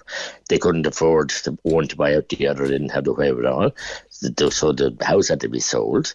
The wife moved off for the ex-wife. She's gone someplace else and hopefully looked after. I don't know anything about the situation, but the man bought a site locally off a neighbour, an acre, and got it, worked for it or whatever, some kind of a battle, but he has it legally. He put in a mobile home, and what he actually did then was he built a log cabin around it. It's beautiful and very aesthetically pleasing.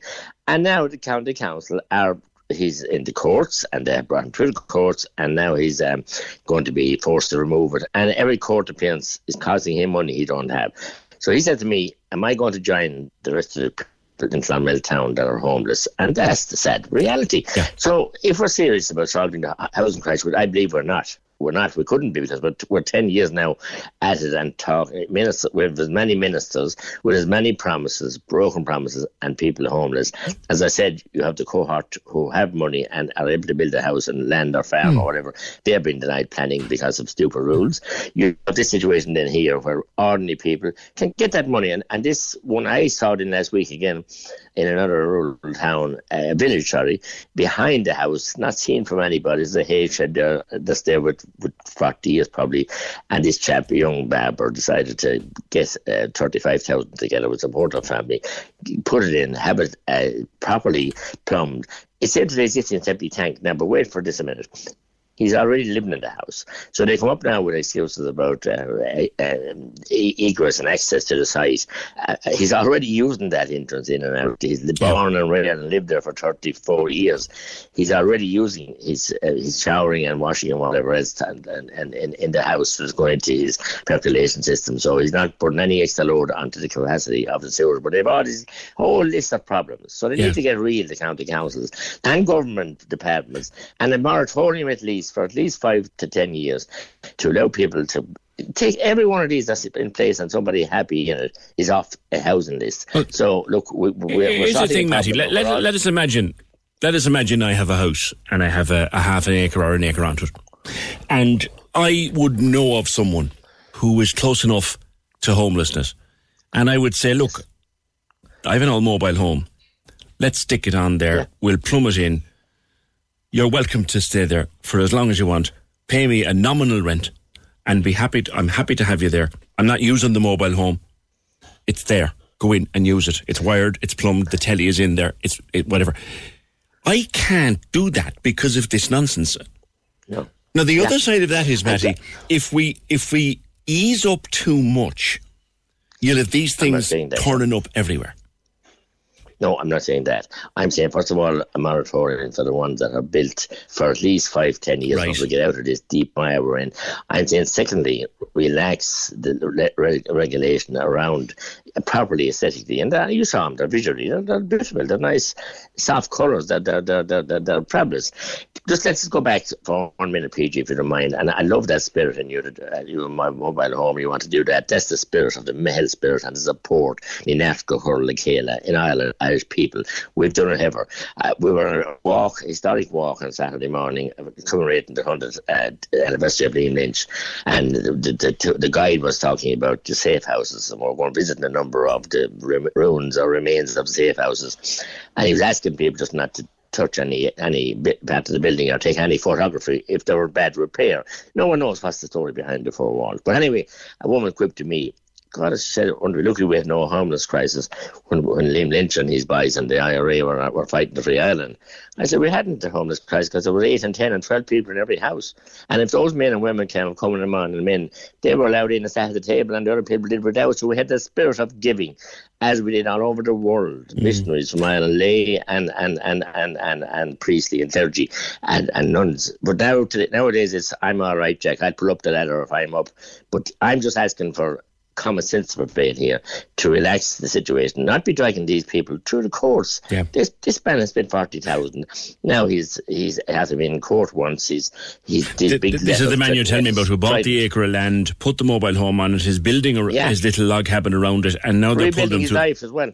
You'd wonder, like, why? Why are they doing that? Why are they doing that? Well, he was in with my office, saw all the enforcement letters and the court cases, and I appealed to him then last week while he still has a couple of days to appeal to Board Penala. Now that costs some money too, because he's getting an agent to do that, because it has to be a proper technical appeal, and that'll only buy him time. 6 to 12 months.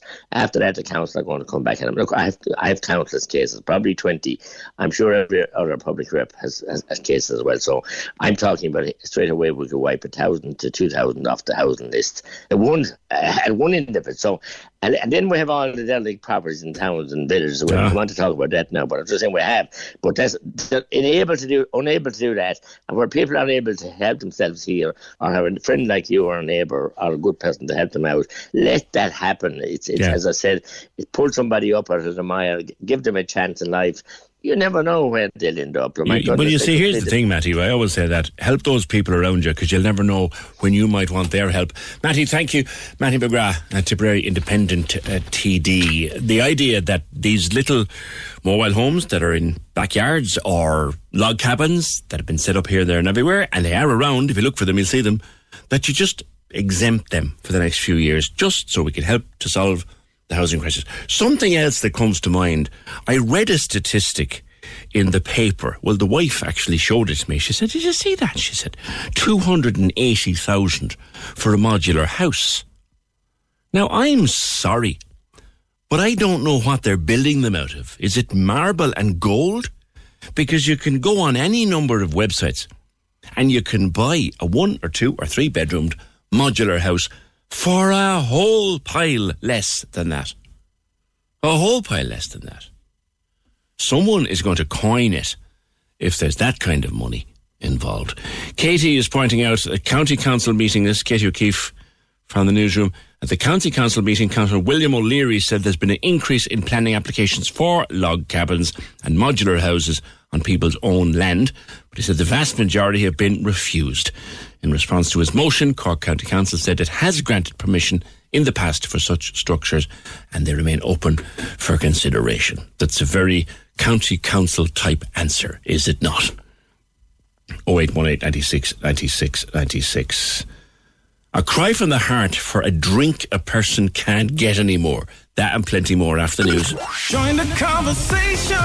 This is the Opinion Line. With the Cork City Marathon, take on your next challenge this June by running solo or with a team. Register at corkcitymarathon.ie. Cork's 96 FM. The lines are live. Hello. Join the conversation. Call 0818 96 96 96. Text or WhatsApp 083 396 96 96. Email opinion@96fm.ie. This is the Opinion Line with PJ Coogan. Cork's 96 FM. In the very early days of the Opinion Line, we used to do a thing called a Google search. I know, corny as what? But somebody would message us looking for something or trying to find something or somebody or a product or you name it. And generally, our listeners could come up with something. This, I haven't seen in a while. I drank it one time. It wasn't unpleasant. I wouldn't have been a person who'd be stocking my fridge with it, but it wasn't unpleasant. I speak of a thing called Smithwick's Blonde. I know. They don't make it anymore. But could someone please... Tracy has issued an appeal from the heart to us this morning. Could any of your listeners tell us, is there an off-licence or a pub anywhere in Cork City or County that has bottles of Smithwick's Blonde? The drink has been discontinued and I've been looking everywhere to try to find some with no success. I'd really appreciate if you would put it out there. I haven't seen it in a long time. I drank it a long time ago. Tracy, someone will know, if anybody will know. Somebody will know and they'll tell us. Smithwick's Blonde. Not the regular Smithwick's, the red stuff. No. Smithwick's Blonde. Does anybody know for Tracy? Could we make her day? 0818 96 96 96. And speaking of the price, yeah, we're was it Sheena earlier in Kinsale bemoaning why people aren't going out and there's no nightlife and there's nothing happening and the pubs are empty early, as I was saying to her. Good morning. Saturday night in the pub in Carrigaline, 2 shots of Sambuca, 12 quid. A bottle in the off licence is about 28. 14 shots in a bottle. Selling that at the same price, 84 quid. Now, in all fairness, PJ, that's greed and gluttony. A good summer this year and the pubs are going to lose out big time. Thank you. 0818 96 96 96. Now, I think I might take myself along to the theatre tonight for 2 things. 1 for the production, but 2 for the Q&A after it. I heard Ross talking about this morning and I immediately pricked up my ears when I heard the name Willa White mentioned, because he's in this show. The show is called The Examination, and it's a look at the prison system and mental health and human rights within it. Now, you'd wonder how something like that could possibly be funny or It could be cutting-edge humour. It's been done by the Broken Talkers Theatre Company, which means it will be all of those things. Willa White joins me. Your own story, Willa. And it'll be James from the Two Norries will be chatting to you afterwards. You have your own story, Willa. You did time yourself before embarking on a comedy career. Morning. Good morning, PJ. How are you? Good. I did do time, and yes, I've suffered with mental health issues in the past, and I've been in 3 psychiatric hospitals. I suppose you could say that was a psyche hat trick, if you want to put it that way, for a bit of humour, PJ. Yeah, and come here, most of them, every time I was in prison was to do with addiction issues. I've been on drugs, I was on drugs for a long, long time from a very early age, and progressed right up the drug charts, I suppose. And my drug of choice at the end of my using would have been crack cocaine and heroin. And heavy duty. Yeah, very, very heavy duty. Suffered with a lot of childhood trauma, and the drugs were just a great blanket and a great way out from that stuff that I suffered with from being a kid. So at the end of my using, I was living in London, homeless on the streets. I was living in a car in London, and it was horrific. I never, would have imagined that, picking up drugs all them years ago would have led me to that place. I mean, I had different dreams as a child, and it certainly wasn't to be homeless on the streets of London or homeless on the streets of Dublin. What were your dreams, fella? Do you know what? I probably would have liked to pursue it to be probably a singer or something to do with the stage, what I'm actually doing now, because I was a very talented kind of young lad growing up. I wouldn't have been a bad singer, and, I was always very good at entertaining people. So that probably would have been what I wasn't great in school, and I mean the stuff that was going on at home. I came from a very dysfunctional family and a father who was very violent to my mother, who was dealing with his own childhood traumas when I delved in and ventured into his life.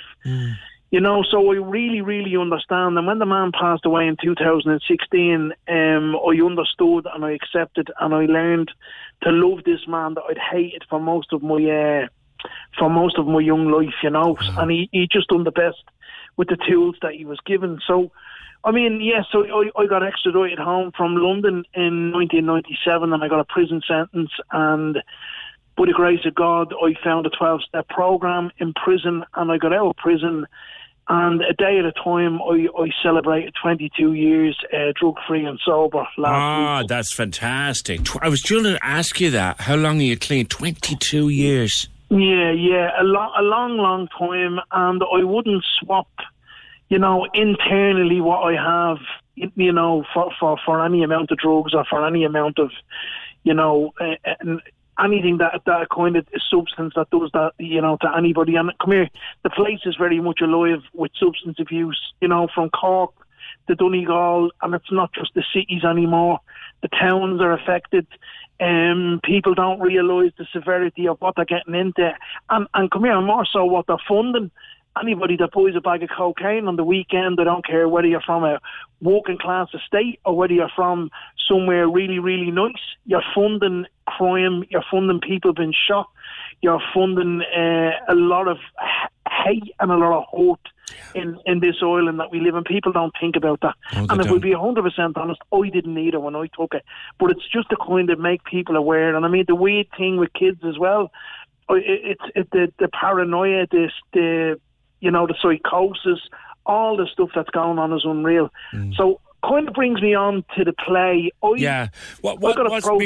we go to that, because I know it's about life in prison and you'd come at it from a place of particular knowledge, like what's it like? I mean, look, I've spoken to both James and Timmy about their time in prison and whatever. But the joy is the joy, like. And there ain't much joy in the joy. No, there certainly isn't. It's a horrible place.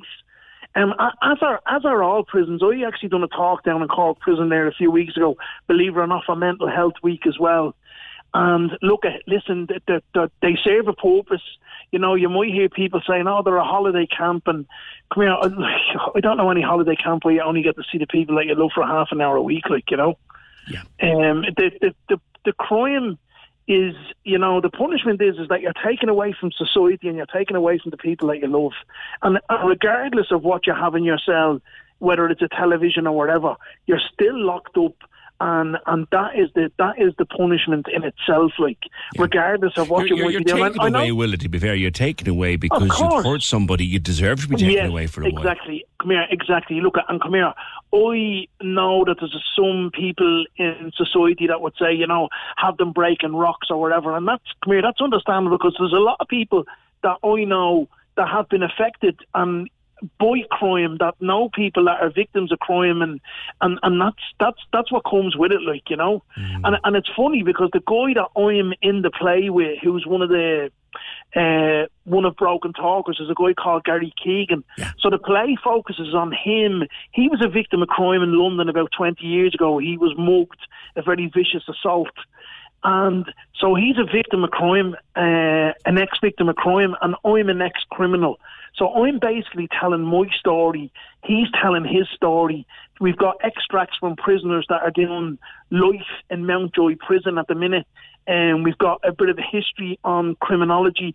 And look, we're not looking to change anybody's mind or anything like that. Or, we're just looking for people to come along and have a look and see that when you drive by Cork Prison or you drive by an institution that houses people that are, locked up for crime or whatever, that maybe you just have a second thought. And I mean, the reality is, PJ, we are all only one act away from ending up in prison. That is the truth. I mean, if you go out on the weekend and somebody gives you a smack and you smack him back and he falls and bangs his head off the pavement and dies, you're going to jail. Do you understand what I'm saying? And people don't think of it like that. They really, really don't. In a moment, the madness could cost you a lifetime of misery. I had an opportunity last year, Willa, to visit Cork Prison myself. They do this stand-up or this pop-up restaurant project up there, and some of the lads actually get jobs in catering then or in restaurants when they come out of prison. Very good. But one question, and maybe I could put this to you, one question that I asked the prison authorities at the time was, how must it feel for a victim of a violent crime in particular to watch people come out of prison with a new career because no one gave them back what that person took from them? As an ex-prisoner, can I ask you that question? Yeah, I know I would answer that. I would say if the shoe was on the other foot and I was the victim of crime, I would be very hurt, I would be very upset, and I would probably be disgusted. I think that the Irish prison system should devise a programme whereas there is mediation before a prisoner that has victimised someone with an assault or some type of GBH to probably mediate and sit down and talk to each other, and maybe for the prisoner, to look at I'm not saying the victims of crime need to sit down and forgive anybody, but I think sometimes the mediation does a lot of healing in it. I really, really do. And look, come here, I was very fortunate in my, and I say very, very loosely, criminal career, that I didn't have anything to add to my resume, that I didn't, physically or, hurt anybody or anything like that. My crimes were more so a lot petty until, obviously, I got, I had a drugs charge with possession with intent to supply. But come here, listen, I was just an addict feeding a habit. I wasn't driving around in a BMW. I hadn't got a nice car or anything like that. If anything, I'd be lucky to have a clean pair of trainers on my feet and a nice tracksuit. That would be as far as I got. I was very way down. That was luxury in the life that you were living. Yeah, I mean, I was way down. But I think definitely what you're saying is, no, I wouldn't be happy. I definitely wouldn't. But I think, people need to understand as well is that people with addiction issues in particular, and that they make mistakes, they do things for drugs that they never would normally do. And I don't think there's enough. I don't think there's enough rehabilitation, and I don't think there's enough treatment in prisons to help people who want to be helped. That's my opinion. Yeah, I've spoken at length to both James and Timmy about their own time, and I'm fascinated. And I haven't seen it, but I must root out the Tommy Tiernan interview that you did during the latest season, because a lot of people are texting in saying they watched you. How did you get into comedy? Lastly, Willa, briefly. Believe it or not, I got into comedy by one year. Des Bishop. I was on the Des Bishop Joy in the Hood programme that he done down in Knocknaheeny. Yes. Yeah, so we were the pilot project. We were Ballymun. So that's where I kind of first popped my head up. And then, believe it or not, the first paid gig I ever got was down in the Half Moon down in Cork. Get off. Honest to God, yeah. So I used to be down there, and I used to be in City Limits with Brian, which is an amazing comedy club as well. And I've gigged all around Cork, and I've been in Kinsale. I actually lived in Cork for about 10 months a few years ago, and I'm not just saying well, our accent didn't rub off on you, lad. No, it actually didn't, like. No, do you know what? Come here, and I'm not just saying it. The Cork people, I moved to Cork at a time that I was having a lot of difficulties in my life. My father was passing away, and I had personal kind of stuff going on. And I have to be honest with you, the Cork people are very, very good for me, and I will be forever grateful for the help that I received off the people of Cork. Well, I think I'm going to the theatre tonight because I want to see this show, and I also want to see the Q&A with yourself and James afterwards. Yeah, and just sorry to cut across your page, just to say that we have won a load of awards. We have took this play to Paris, we have took this play to Norway, we took it to Belgium, we've took it to the Edinburgh Fringe Festival. We won the Best Production Irish Times Award 2019. We won the Best Soundscape Irish Times 2019. We won Best Production at the Dublin Fringe Festival, and we won Best Production. I won Best Act actually at the Dublin Fringe Festival out of 700 people as well. So it hasn't got them awards for nothing. I would strongly urge the people of Cork. Come here, the tickets are selling well. It's gone really well, but there is tickets left. The show is only an hour and 10 minutes long, and I would strongly advise people to come and see this. The graphics, the sound, and the performance will literally just take you off your feet. I've seen some of Broken Talkers' stuff before, and it hits you in the feels, everything that they do. Willa, I'll hopefully see you yourself and James. Please, and if you come here, and I'll be straight out after the Q&A, and PJ, if you're there, please make yourself known and say hello. I will. Don't worry, James will point me out to you.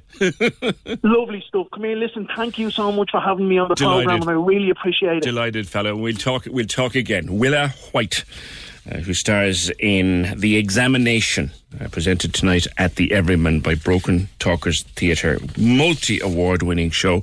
Only an hour and a bit. No interval. They say over 16s, adult nature, etc., etc., etc.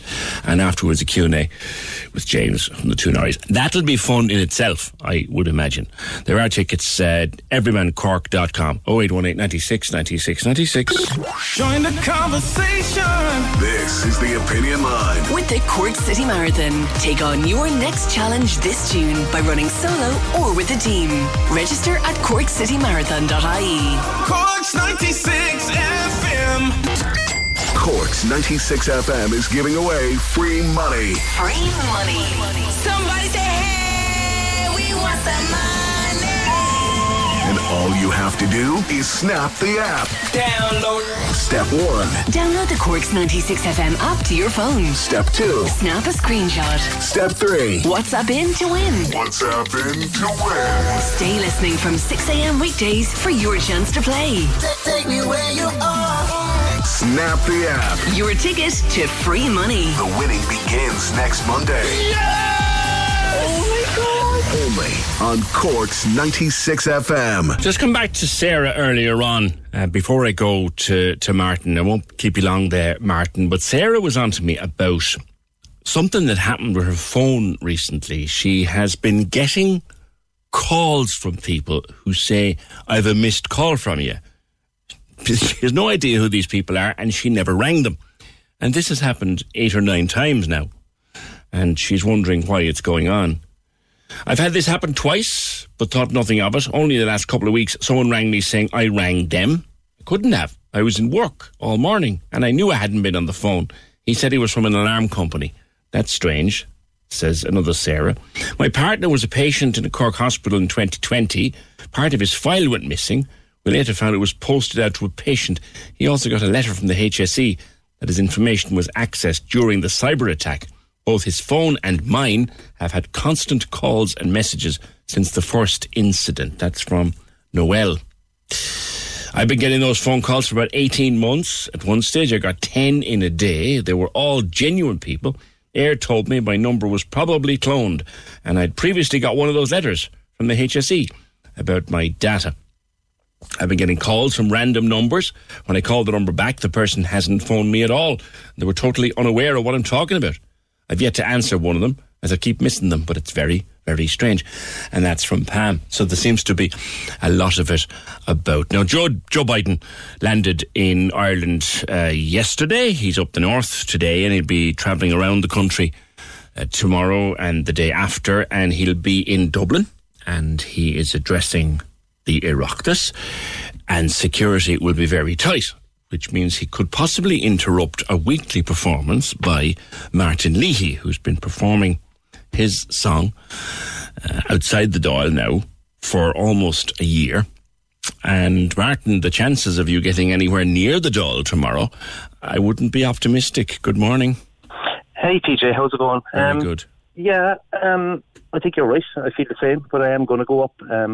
It's a shame that I have to break the run, but I will go up anyway, and I'll get as close as I can without getting shot. I know that sounds like a joke, but that's the problem. Oh yeah, there's only so far you can go. There is, yeah. I'm hoping that like there maybe if there's barriers at the end of Molesworth Street, which is like the street that kind of runs up to the Dáil. Yeah. That if I could do it there, you know, I'm hoping for something like that, but maybe that's a bit optimistic because I don't know if I'll be able to get that close. But, do you set up a little bit of gear, or what do you do? No, just my acoustic guitar, and I have a sign, and I just play it acoustically always, like, so okay. I'll do that. Okay, so there's Molesworth Street that leads up, and then isn't it Kildare Street, the two sides of that, one end down to Stephen's Green, the other down towards, is it Dawson Street? That'll be blocked up, like. That's it, yeah, totally, yeah. That's my hope anyway, to try and, we're going to try and get there's two people coming up with me tomorrow, Margaret O'Regan and Frank O'Connor from Derelict Ireland.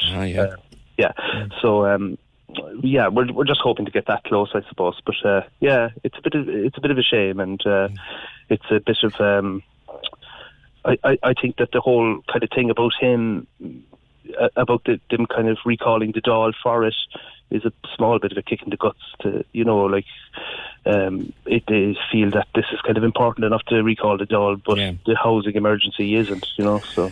Yeah. How many weeks are you doing it now, Martin? And this will be week 49 tomorrow now. Okay. Well, at least you'll get there and try to perform, not making light of it. I wish you well. Getting a chance to do it.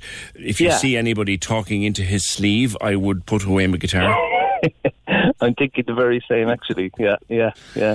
It's absolutely. But good luck with it. I mean, if by some strange miracle you got to do it and Joe heard you, what would you say to him?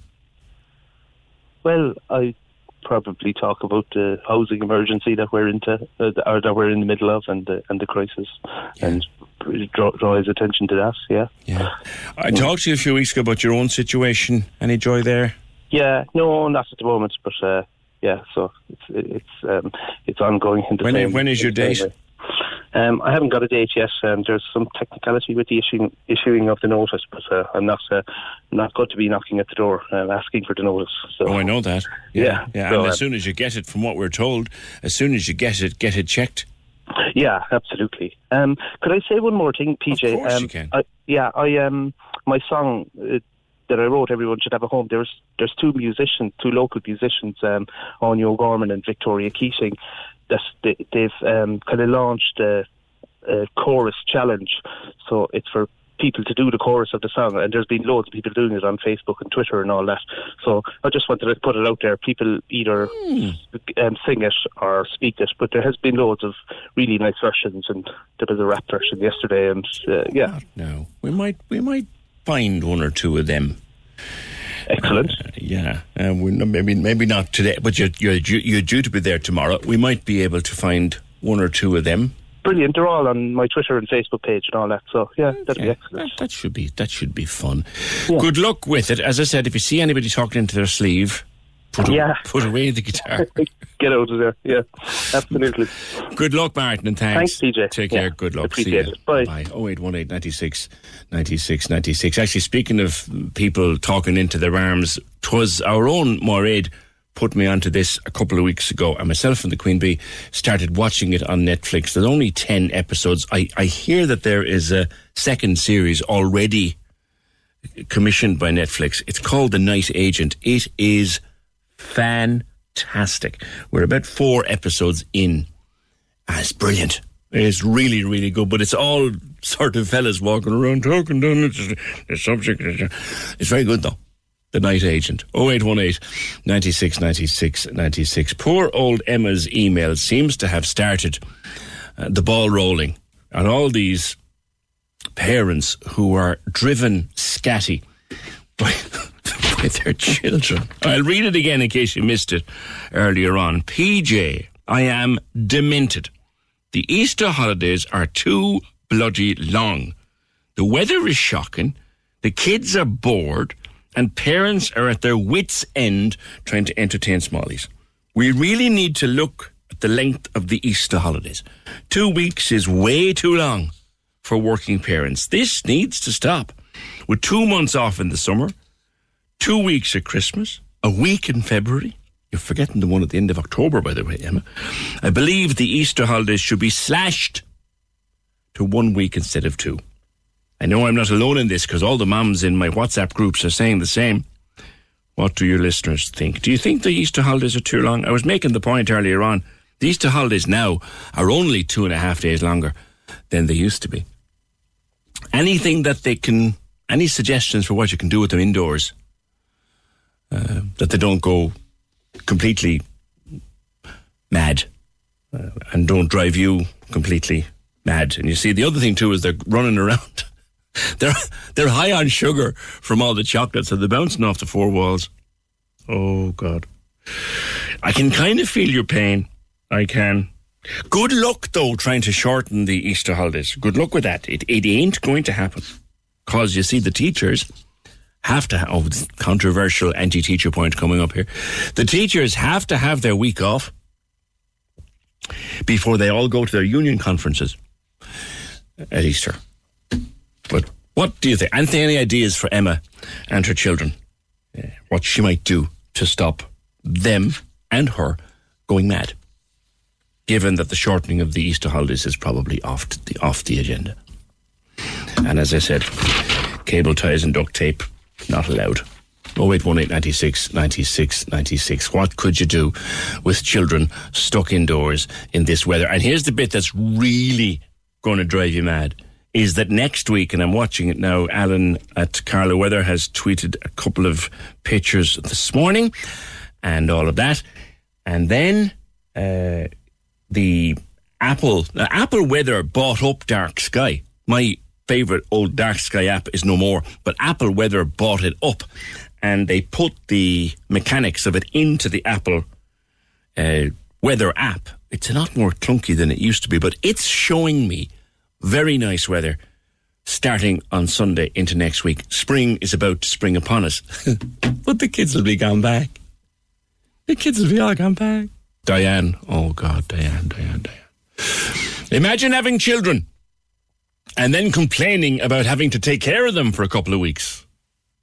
Okay. Dennis, tell that woman, use the time she spends on her WhatsApp groups, texting each other, shite about what cake they had with their coffee. Put it away. Take your children for a walk or play some board games. Thanks, Dennis. She's going to love that. My lot love jigsaws. We're stuck into a 500-piece superhero one. It'll keep us going for a few days, says Katie. Bernie says, it seems now to me as if they spend as much time off school as in school. As about what to do, housework. Get them dusters and sweeping brushes and buckets and mops and tell them get in there now and do a bit of housework. They'll thank you for the skills in years to come. Yeah, I can just... Bernie, it's the most wonderful idea, but I can just see it. I can just remember when I was 9 or 10 or 11, if my mother had handed me a sweeping brush when I said I was bored, I don't think we'd be talking since. 0818 96 96 96. You could teach them to arm wrestle. What, PJ? Yes, you could. You could teach them to arm wrestle or get them arm wrestling each other. Because did you know there's now an arm wrestling club and an arm wrestling team in Cork? Yes, there is. Join the conversation. This is the Opinion Line. With the Cork City Marathon, take on your next challenge this June by running solo or with a team. Register at corkcitymarathon.ie. Cork's 96 FM. Yeah, there's the storm that didn't have a name now has a name. Yeah, I was confused. I thought I'd missed a memo because I thought this storm that went through this morning would have been called Storm Anthony, because that's what the name was coming up.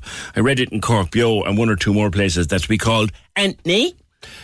No, it didn't have a name because neither the Met Office in Britain or Met Éireann actually named it Anthony. So it became the storm with no name. Until this morning when the French felt it was important enough to give it a name, so they've called it Storm Noah. So what's went through this morning, and according to Carlo Weather, will come through again, because we're kind of in the eye in it now. Carlo Allen has just tweeted, Storm Noah is now moving through. Wind and rain in the west, cold with low wind chill temperatures. If you've calm sunny spells, you're in the eye of it, and it could change pretty quickly, so enjoy it while you can. We're not... Oh, there's another one. Yes, enjoy it while you can, because there could be another blast of it coming in the afternoon, and it certainly doesn't look too healthy over by the airport in terms of the shape of the sky. But it's now Storm Noah. We thought to be Storm Anthony, but no, it's Storm Noah. 0818 96 96 96. Now, I was surprised when I heard about this, because we all did arm wrestling in school, and we did it in the pub, and we did it with our friends, but we never realised it was anything other than acting the Aegis. Never certainly realised it was a fully fledged international sport. And now there is a club and a team on the north side of the city, and it's headed up by a man called Ronnie Moston, who's a fair old hand at the arm wrestling himself. And Ronnie, you began working on this really, I think, during lockdown, even though you've been arm wrestling yourself for years. But let's start with that, Ronnie. I didn't actually know that it was a proper, fully fledged, international competitive sport. Good morning. Good morning, PJ. Yeah, so a lot of people think that as well. They don't know that it's a real sport. When they see us, they think that it's like just a pub thing that people do for messing or whatever. You know? No, it did begin like that. It would have been something like that at the very beginning. You know, like even as a young fella, my dad would have shown us how to do a little bit, and I would have been in school doing a little bit here and there. I never took it too serious. Yeah. But it was in 2013 when I was working with another fella, and we started. I was sent to him. Oh, yeah, you go to arm wrestling, and he was like, yeah, and so we both were giving it a shot, and we were just curious. Imagine if we went against other people that are not doing this, how would we figure out? And then we started looking up on YouTube, and there was like world championships and the whole lot. And we're like, Jesus, we never even knew this was the case, like, you know? Yeah. Like you know, did it in school, did it in the pub after one pint too many kind of thing. But exactly. never thought it was an actual sport. But is it Eastern Europe? Eastern Europe, it's very big, is it? Yeah, like in Moldova and Russia and all the eastern countries, it's in their school system. Like we do hurling football over here, they do arm wrestling over there. Crikey! Where did you get the idea then to set up a team? What was back in 2013, I wasn't taking it too serious at all. It was just like a bit of fun, and I'd do it maybe if I see someone, a friend, or if I was at work, I said to someone, "Oh, you've done an arm wrestle," and little things like that, you know. Yeah. And like about 3 years ago, with the fella I was working with in 2013, he was actually the stronger guy at the time, and you know, when he won, before he left that job, he beat me. So it kind of stuck with me as like, I have to get better at this for the next time I bump into him, you know? Yeah. So I bumped into him about 2 years later after that, and we both arm wrestled again, and it was more of a draw. So I kind of got the bug then, the arm wrestling bug. Started taking it really serious. So I started looking up videos how to arm wrestle properly, how to train for it, how to lift weights. So it's been really serious for me the last 3 years. Explain to me what I'm looking at in this video that was on the Examiner. Two lads on a very sophisticated looking table. Yeah, the table. See, we used to train when we started at the very start. I didn't have a table. I have that table now about 2 years only, right? We used to, do you know the garage up in Knocknaheeny in Holly Hill? Yeah. There's like a little basketball court there, right? And there's like a big block of granite, right? Kind of looking thing. We didn't have a table at the time, so we used to train on that. Right. We used to come down once or twice a week to that and train on it. So after about 2 years, then I decided I have to just put the money into it. Now, they cost about €400, but they can go all the way up to like over 1,000. Right. So 400 wasn't bad, actually, to be honest with you. Now, why are you outdoors? Like, you don't look like you'd need too much space to do this indoors, but you can't get anywhere indoors. See, the biggest problem for me for a long while was actually getting people to actually take it serious. And, like, you know, it would be more of a kind of an environment where people would, like, drink and stuff, and I didn't want that. Yeah. I wanted a proper, something like... You can't control other people, but getting people into it in the first place was the hardest part. So I was just like trying to get a team together, and now we can have a good solid team now. And now it's the stage now to try to get somewhere inside a gym or a hall or something like that, so that we can be a proper team. You know, instead of just being on the streets, like the whole being on the streets thing is people don't take it serious. Do you get me? They just think it's a bit of a joke. Is there a competitive side to the sport in Cork, in Ireland? Are there other teams? Well, not in Cork. We do. Well, there's another team down in Mitchelton as well, to be honest. But they're new as well. They're even newer than us. Right. But there's teams in Dublin, Portadown in the north. There's a team in Kilkenny. There's a team in Kerry. So there is teams. Now they're more advanced than us because they're further on in their journey than us, and they have loads of pros on their team. They're very good. There's the makings of a national championship there, though, Ronnie. Yeah, 100%. Yeah, there definitely is. There's had to been a couple of tournaments in Ireland.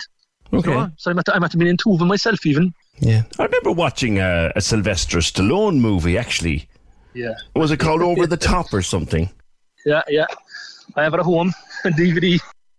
I must look at that. I'd say my son loves Sylvester Stallone. I must dig that one out and we'll watch it some weekend. But Ronnie, you're looking for a place. Are you any closer to getting somewhere?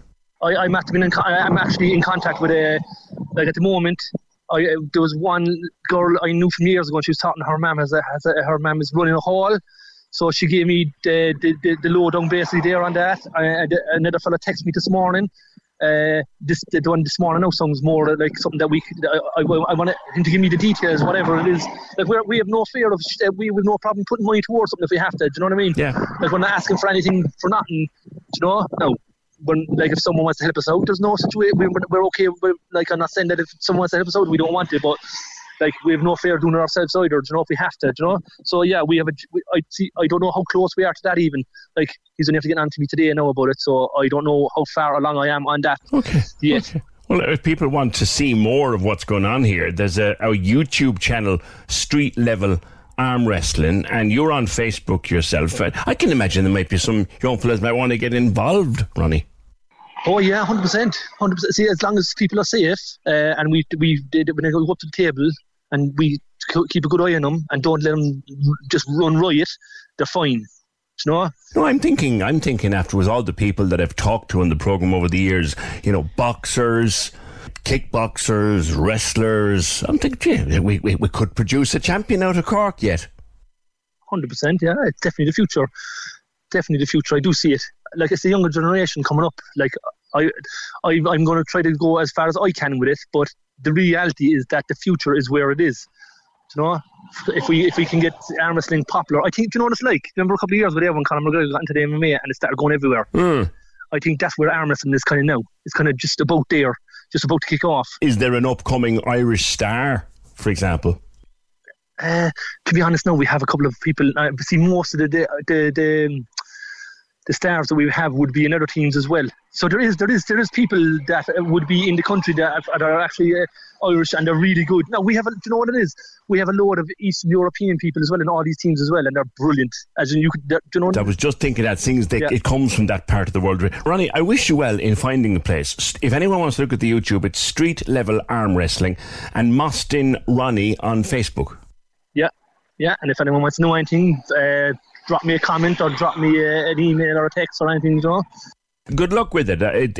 I'm going into the YouTube channel to look at more videos, because I remember doing this as a small fella in Creastree. I wasn't very good then, and I probably wouldn't be very good now. But best of luck with it, Ronnie. Thanks very much, PJ. I appreciate it. Cheers, Ronnie.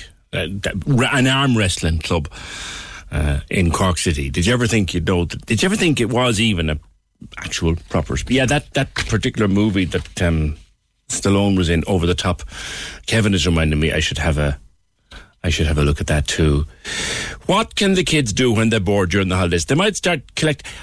Don't tell me they're still around. I remember Pokemon cards when I was old enough to collect Pokemon cards, or maybe slightly older than that. I remember my daughter being mad into them at one stage, and there was a kind of a Pokemon app on your phone where you could chase a Pokemon around and you'd see him sitting on a rock and you had to go and take a photograph of him. It was all very interactive. She nearly drove me mad with it one year on holidays.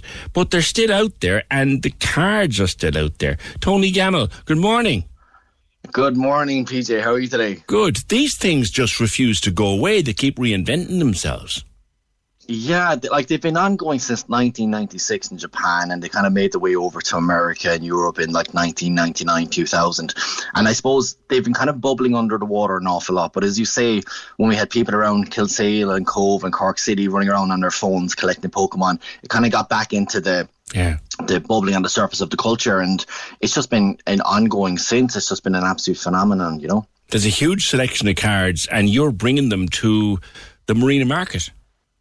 I am, yeah. We were there in February of this year already, and it was a fantastic 3 days. So we're going to be there Friday, Saturday and Sunday from 10 to 6 at the Marina Market. So everyone knows the Marina Market, fantastic venue.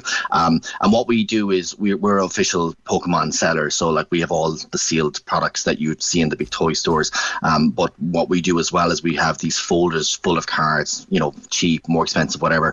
And the kids can just come in, and the adults, and come in and just pick that one card they've always wanted. So, if you're looking for something to do over the weekend, this is certainly something. If you got a little Pokemon fan who's been dying to get a Pikachu or a Charizard card, this is the opportunity to finally get it just by picking it out. God, there's a Pikachu cushion somewhere up in the attic. There's a Pikachu. Could be worth a bit of money. I could well be. Yeah, they've been around since forever, and people who picked them up as kids, they've kept the fascination into adulthood, haven't they?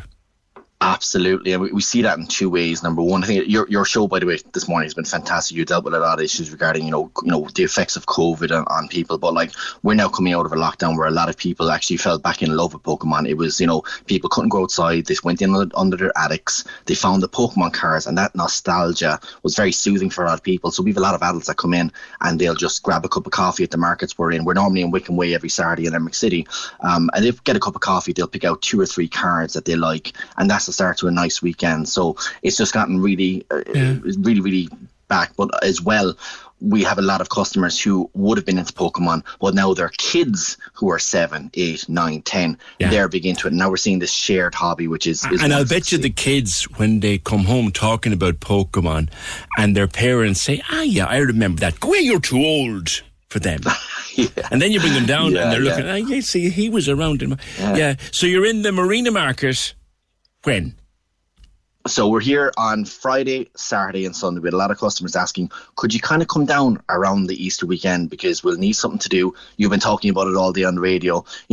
Kids will come in, there's a bit of a queue. Obviously we don't want to rush the kids to come in and pick any old card. We want to make sure they get the right cards. But so Friday, Saturday, Sunday from 10 o'clock until 6 o'clock we'll be there, and it's going to be a fantastic treat. Poke bundles, Pokemania, you might call it. It's running wild. Thanks, Tony. Tony Gamble, Marina Market at the weekend. Bring the children down there and indulge your own childhood memories of Pokemon. Pikachu cushions in the attics. It's not a holiday, says Catherine, unless there's a jigsaw on the table of at least 1,000 pieces. Do people still, this is a stupid question, and I'm going to Rick asking it, do people still do jigsaws, I wonder? Come back to me if you do. This was what? This was raking gravel. And Anne Ward goes into the draw for Friday. Chance to win our Gardena robotic lawnmower from our friends at Sound Store, Blackpool, Sarsfields Road and the Market Green, Middleton. Another opportunity for you to win and qualify tomorrow. Yeah, my lot love jigsaws. I didn't know that people still did jigsaws. Then again, I didn't realise people still collected Pokemon cards either. It has been a bit of a learning experience for me today. Programme edited by Emer O'Hay, produced and researched by Fergal Barry. Thank you for joining the conversation in whatever way you did. We'll talk to you tomorrow just after 9. Join the conversation. This is the Opinion Line. With the Cork City Marathon, take on your next challenge this June by running solo or with a team. Register at corkcitymarathon.ie.